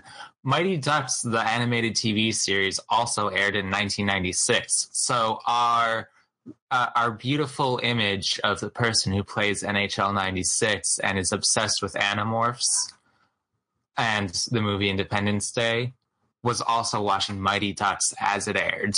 Amazing. Excellent. Also, I just found, man, should I even talk about this? Oh, geez. I found some okay, I was Googling Ken Rogers and Tiburon to find out about Ken Rogers, and there's someone with that name posting on the Bay Area Brony Spectacular Con Facebook page. Oh, no. I mean, Ken Rogers is a very common name. Yeah, it's probably not our K-Rog. Yeah, it's a different K-Rog. Definitely goes by K-Rog, though. I don't think our K-Rog would go to Wendy's twice yesterday. He has NASCAR Initial 97, Star Wars Republic Commando. He was the international producer. G.I. Joe Rise of Cobra, Risk Factions. His last credit was a Battlefield 4 Naval Strike in 2014. He got out of the game. K-Rog got out of the game. Hey, Clint, do you have a mystery topic for us? You know, I knew you were going to ask me that question, so I came up with one 14 seconds ago. Yes, if you could replace the puck in hockey with any object, what would you replace it with? K-Rog. I'd replace it with Flubber, because that's also very 90s, I think. And I rate 7-foot-tall albino penguin. There you go. Just smack that penguin around. Smacking the penguin, baby. I was just going to say a duck. Another hockey player. Neutral hockey player that must be pushed into a goal. I think olive oil. The object, or just a bunch of oil poured onto the rink, and they have to try to smack it into a goal. Oh, that'd be great. That'd be a non-Newtonian fluid. Oh yeah, something that's liquid when it's not being smacked, but when you smack it, it turns into a solid. Now that's straight from Puck Flubber. World. That's just Flubber. Black. Oh, what Black. if we replace the puck with an iPhone that was playing this episode? That's weirdly Walt recursive. Disney's cryogenically frozen head. Otherwise known as the Puck Duck. Do we take it out of its little jar? Yes, we take it out of the jar, and as it thaws, it becomes a lot softer while you try to smack it into a goal. Don't worry, it's on the ice. If you crush Walt Disney's skull in, then you automatically lose the game. If you destroy Walt Disney's skull, then Disney loses its power of copyright over Mickey Mouse. That's how the law works. That is how it works. And the Mighty Ducks are freed from their curse, and they can return to their true Mallard's form. Return to the dimension of Anaheim. Maybe rather than bringing him back on, who's the motherfucker who Disney is, like, the rumor is that they're going to bring him back after 6 months leave? PewDiePie. That would be dark. Yeah, sorry. God, why am I forgetting this motherfucker's name? The Pixar guy? Yeah. Brad Bird? Not Brad Bird, the head. The other Pixar guy. Walt Disney's head. John Lasseter. John Lasseter, who left like 7 months ago. He took a sabbatical because he's a groper, and now Disney's like maybe quietly trying to bring him back, even though he's a groper. And he left on his own so that people would be like, oh, look, he's a nice groper. He has honor. Yeah, and apparently he just is absolutely incapable of working with women. Like, the reason that Brave ended up, it was going to be their first movie that was directed by a woman, and she ended up being removed from the project or leaving. The major reason why that happened was because Lasseter just could not deal with working with a woman as an equal. Like, she had, like, her assistant had to talk to Lasseter. He's like a giant 14-year-old boy. Oh, and my God. I've read stories from anonymous sources because people don't want to. He's still immensely powerful, and people don't want to ruin their careers. But, like, a woman who was not, people were like, we can't let you go into meetings with John because he will be distracted by you and he might get handsy with you. So it's, it's to protect you and so that you don't get distracted. So, of course, her career can't go anywhere because her voice can't be heard by the head of the fucking company because he's a creep. He'll get a Bonner. He'll get a Bonner. But it's, don't worry, we have to facilitate this guy and his fucking Bonners because he's a genius. But they're talking about quietly bringing him back, and there's been a whole, like, hashtag campaign of no. Yeah, that seems like a good hashtag for it. Which was like lose Lasseter. It's catchy. Which hopefully the optics are bad enough that giant mega corporation Disney will not want to keep this guy on because he's disgusting. But in any case, rather than bringing him back, they can cut his head off and use him as freeze dry it with Walt and use it as a hockey puck.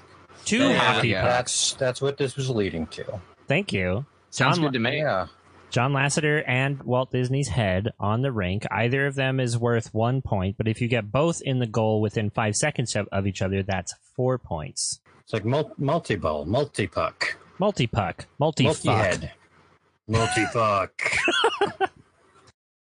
I did not know that about John Lasseter, and yeah, there you go. I didn't know that. So it's too bad he mysteriously fell into a manhole and was never seen again. Welcome to this Snexploration universe, where all gropers mysteriously fall into manholes and are never seen again. Turns out the Cars series is not the worst of his crimes. I know it's difficult to believe that that's possible, but... Well, the other thing I'd replace it with is croissant. And that's our podcast. A good ending. Yes. Hey, everyone. Where can people find you if they want more of you? Oh, I'm first. Am I first? Yes. Oops. Yes, I'm Clint. Okay. Well, you can find me on Twitter at virtualclint. I'm also poking around the Select Button forums constantly as Virtual Clint. I don't think I have any other online presence really anymore. So that's it. The Cube. Oh yeah, sometimes I'm the Cube, but in mysterious places. I'm 1 second before. You can find me on the selectbutton.net forums and also on Twitter as Un Segundo Antes. And I was thinking about it last night and I was thinking, oh no, maybe I should have put Antes de. I mean, that's the correct grammar, right? To replicate 1 second before in Spanish. But I don't know. Maybe antes on its own is enough. I'm not enough of a Spanish grammatical expert to know. But if you want to tell me, tweet at me. I am Shrug, aka Brittany, I guess.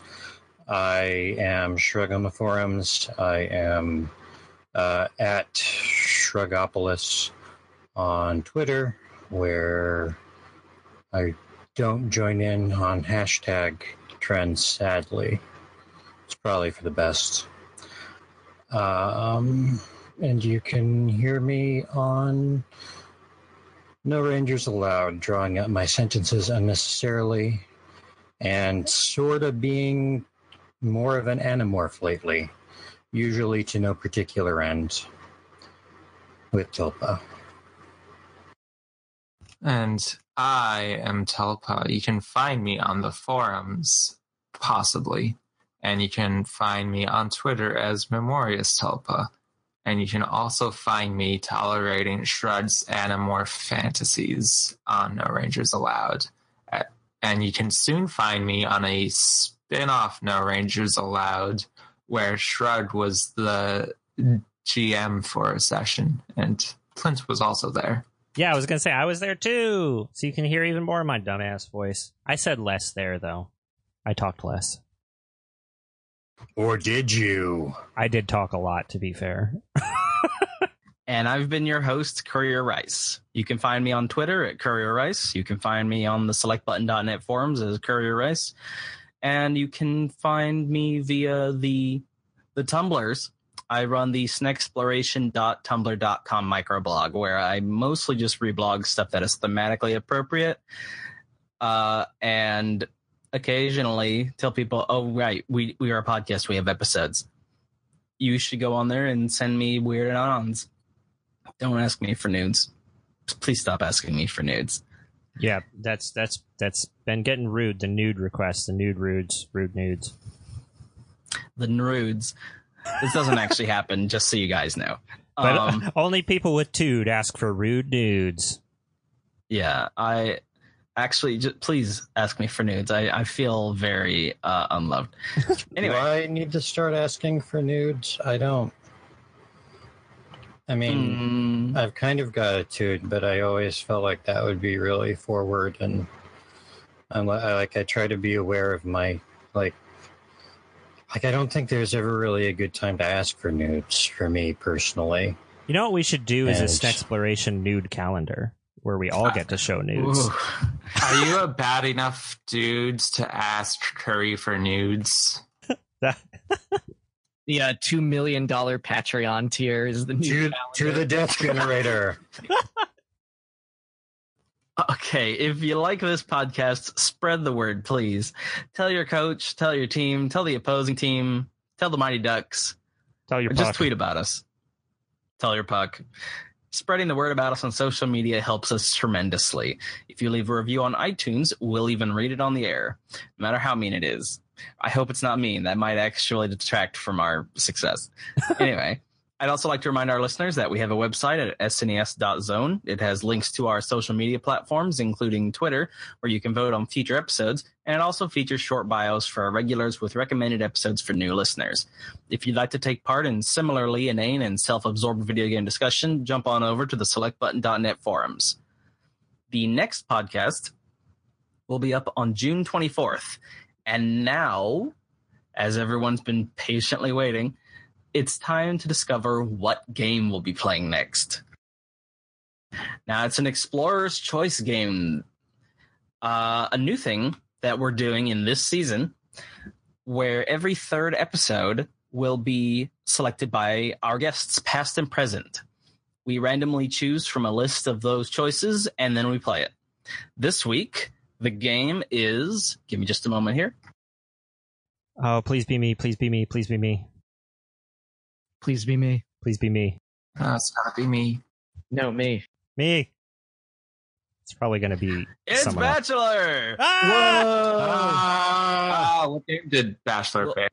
We'll be playing Holy Umbrella. I think it's called Holy Umbrella Dondera's Wild. Yeah. And yeah, I'm excited for that because I believe that's a platformer with like a big comedic twist to its subject. I don't know if it's based on anything. I don't think it's based on anything. I actually fed that suggestion to Bachelor so I could stuff the votes with 2 games I wanted to play. You cheater. Tulpa. A manipulator. Oh my God. That's exciting, though. Our first Explorer's Choice, and it's a game that I've been meaning to play since the translation was released, and I never played it. Same. I've never heard of this. Every translation. So at least it's a game everyone is hyped to play. Yeah, I think so. You're right. We have to skip it. Oh no. But I really want to play Holy Umbrella. You don't get anything you want. I'm coming to your house and I'm taking your actual Super Nintendo away from you. Yes, my actual Super Nintendo, on which I legally acquired a copy of NHL 96 to legally play. And then you'll never be able to play those games for the podcast. That'll be it. By the way, if anyone found this podcast through Game FAQs, you're welcome. Oh, yeah. You should go to the Game FAQs boards for all of our previous podcasts, and you'll find 1 second before's excellent weird prose. It's good viral marketing. We've been astroturfing. Yeah, I've been like astroturfing the GameFAQs forums. Don't tell the mods. I'm going to get banned. We're going to get very banned. It's worth it. Then we'll get on the news. Yeah, that's what happens. Talks about. That's what happens. I can't wait to get on the news. Oh my God, I'm looking at the Explorer's Choice list, and we've got so many good games coming up. Oh, I love it. It's almost uncharacteristic of our podcast. Yep. Welcome to Season 2, uncharacteristic of our podcast. Also, there's a new villain. Watch out for hints. We're dropping through our ARG on this Exploration Twitter. It's CJC. Hint. I am the villain. You John Lasseter? No. Oh, that's horrible. Why would you say that about someone? I thought it was pretty clear up to this point that John Lasseter was our most hated foe. That's true, actually. No, we're not going to do that. That's too dark. Tulpa's the villain, but they're going by a different name, and it's up to you to find the name. If you find the name, you can destroy Tulpa. It's CJC. It's CJC. Oilers. Is it K-Rog? Oh, man, twist. I don't know, looking at K-Rog's picture, he doesn't look like he has any villainy in him. Not he at looks all. really nice. Yeah. We all just start trying to guess Tulpa's name, and just as we're doing that, like in the middle of it, Tulpa starts to melt. We're not sure which name did it. Yeah, that sounds like what's going to happen. So Shrug found a picture of K-Rog, and he does look a lot like William H. Macy. He kind of does, doesn't he? It's like William H. Macy if he wasn't keeping up that tight body. I have a bile flesh. William H. Macy's pretty cut. I'm just like, you might not think about that when you think of William H. Macy, but he looks like he works out a lot. K-Rog actually looks exactly like if you were to take William H. Macy and transform him into John Hodgman and stop about 65% of the way there. I see it. I have a story that I want to tell everyone here, and please don't hate me. I hate you. He was a serial killer. My bad. I look at him now and I'm like, you're thinking of John Wayne Gacy. Yes, that's who I'm thinking of. Anyway, sorry, Clint. Go on. No, that's fine. I just want to say that I have a story. I was recording a video to show Curry my weird system for randomizing games, and I was playing with the randomizer, and but about the third time I randomized it, the 3 games that came up were Shiroi Ring E Twinkle Little Star, don't know what that is. Ganbare Goemon 3, blah blah blah, a bunch of stuff, and Chuck Rock. No. Yep. Oh my god. I have video proof of this, and the worst thing is that I was like, well, we can't use this because I did. We're not. It doesn't feel right to use this. So, Wait, we haven't done the "it's not" thing yet. oh yeah. Well, it's not. That's because that's at the very end of the podcast. Well, this is part of Oh. the podcast still, so there. No, so I'm sad. I'm so sad. There's like a 1 in 1,600 chance, a 3 in 1,600 chance it would have been that game, and it fucking came up, and I want to die. Anyway, that's it. I also want to die, but for other reasons. Oh my god. Don't die. Anyway, so that's our podcast. Thanks for listening. Until next time, it's not John Wayne Gacy, who's probably the better of the people named John Wayne when you think about it. No, definitely not. It's not Super Hockey for the Super Nintendo. It's not Wait, Clint Inex. What? Say that again. Did we lose Shrug? Shrug Shrug. died. Shrug. It's not Shrug anymore. There's no Shrug anymore. Oh, he left. Oh, we did lose him. He's Oh, back. Lord. What were you? Hello. Hi, welcome back, Shrug. I was saying that it's not Clint inexplicably trying to speak ill of trying to contradict my speaking ill of John Wayne. I think that child murderer pretty much tops any other sin. John Wayne killed some kids. Fuck. It's not My Ganbare fanfiction. Goemon 3, Shishi Jurokobi no Karakuri Manji Gatame. It's not Animorphs Shattered Reality for PlayStation 1. It's not Figure Skating 2010. Which isn't a real game. It's not NHL 94, which I guess is the definitive version of the NHL series on 16-bit consoles. It's not NHL 97, which is probably just warmed over leftovers. Just a real garbage direction. Just who cares about this NHL game? We've seen it all before. It's not an actual Disney Mighty Ducks video game for some reason, because that doesn't exist as far as I can tell. Oh, there is a video game of it that is only accessible at Disney Quest in Orlando, Florida, which might not even exist anymore. But Oh shit! There's- That's our next special episode. yeah, we have to make a pilgrimage. It's like a fake virtual reality game from like the early 2000s where you sit in a weird chair and it's a giant pinball table. And there's like 8 chairs, and every person who sits in the chair is a different pinball on the pinball table, and you are able to control yourself somehow. The game makes no sense. Donate to Wow. our Patreon so we can go play this very bad pinball game. Yeah, that's the $1,000 tier. We'll go seek it out. It's not Super Baseball 2020. It's not Mutant League hockey. It's not Kirby's Dream Course. It's not My Sims Kingdom. It's not The Herbs. It's not MLB PA Baseball. What? Good night, everybody. Okay, I guess that's it.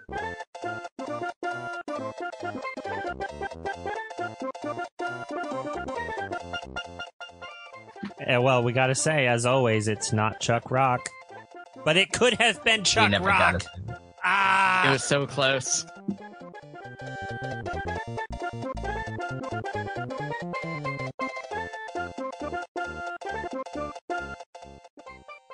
I realized late that a rule that probably should be put in is you can't pick Chuck Rock. It has to come by fate. That's true. Honestly, because that's like the end of the podcast right there. Yeah, if we ever get Chuck Rock, we have to quit. If Chuck Rock comes up in any of the next 3 randomizations, I promise you I'm not editorializing. I promise it was real because I'm so dedicated to the system that I got rid of that randomization. I could have stopped the video and I could have left it there and recorded a new video, but no, I didn't because I'm not a liar.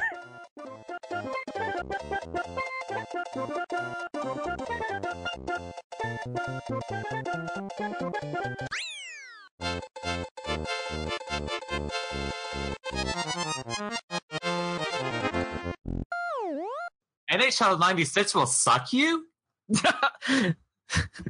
Thank you, as always, to Schnebobula for his incredible track playing Super Mario World while taking mushrooms. Also, thanks to our regular guest, Bachelor, for the incredible art that we have now. Go check out Bachelor Soft on Twitter. And as always, thank you for listening. Bye-bye.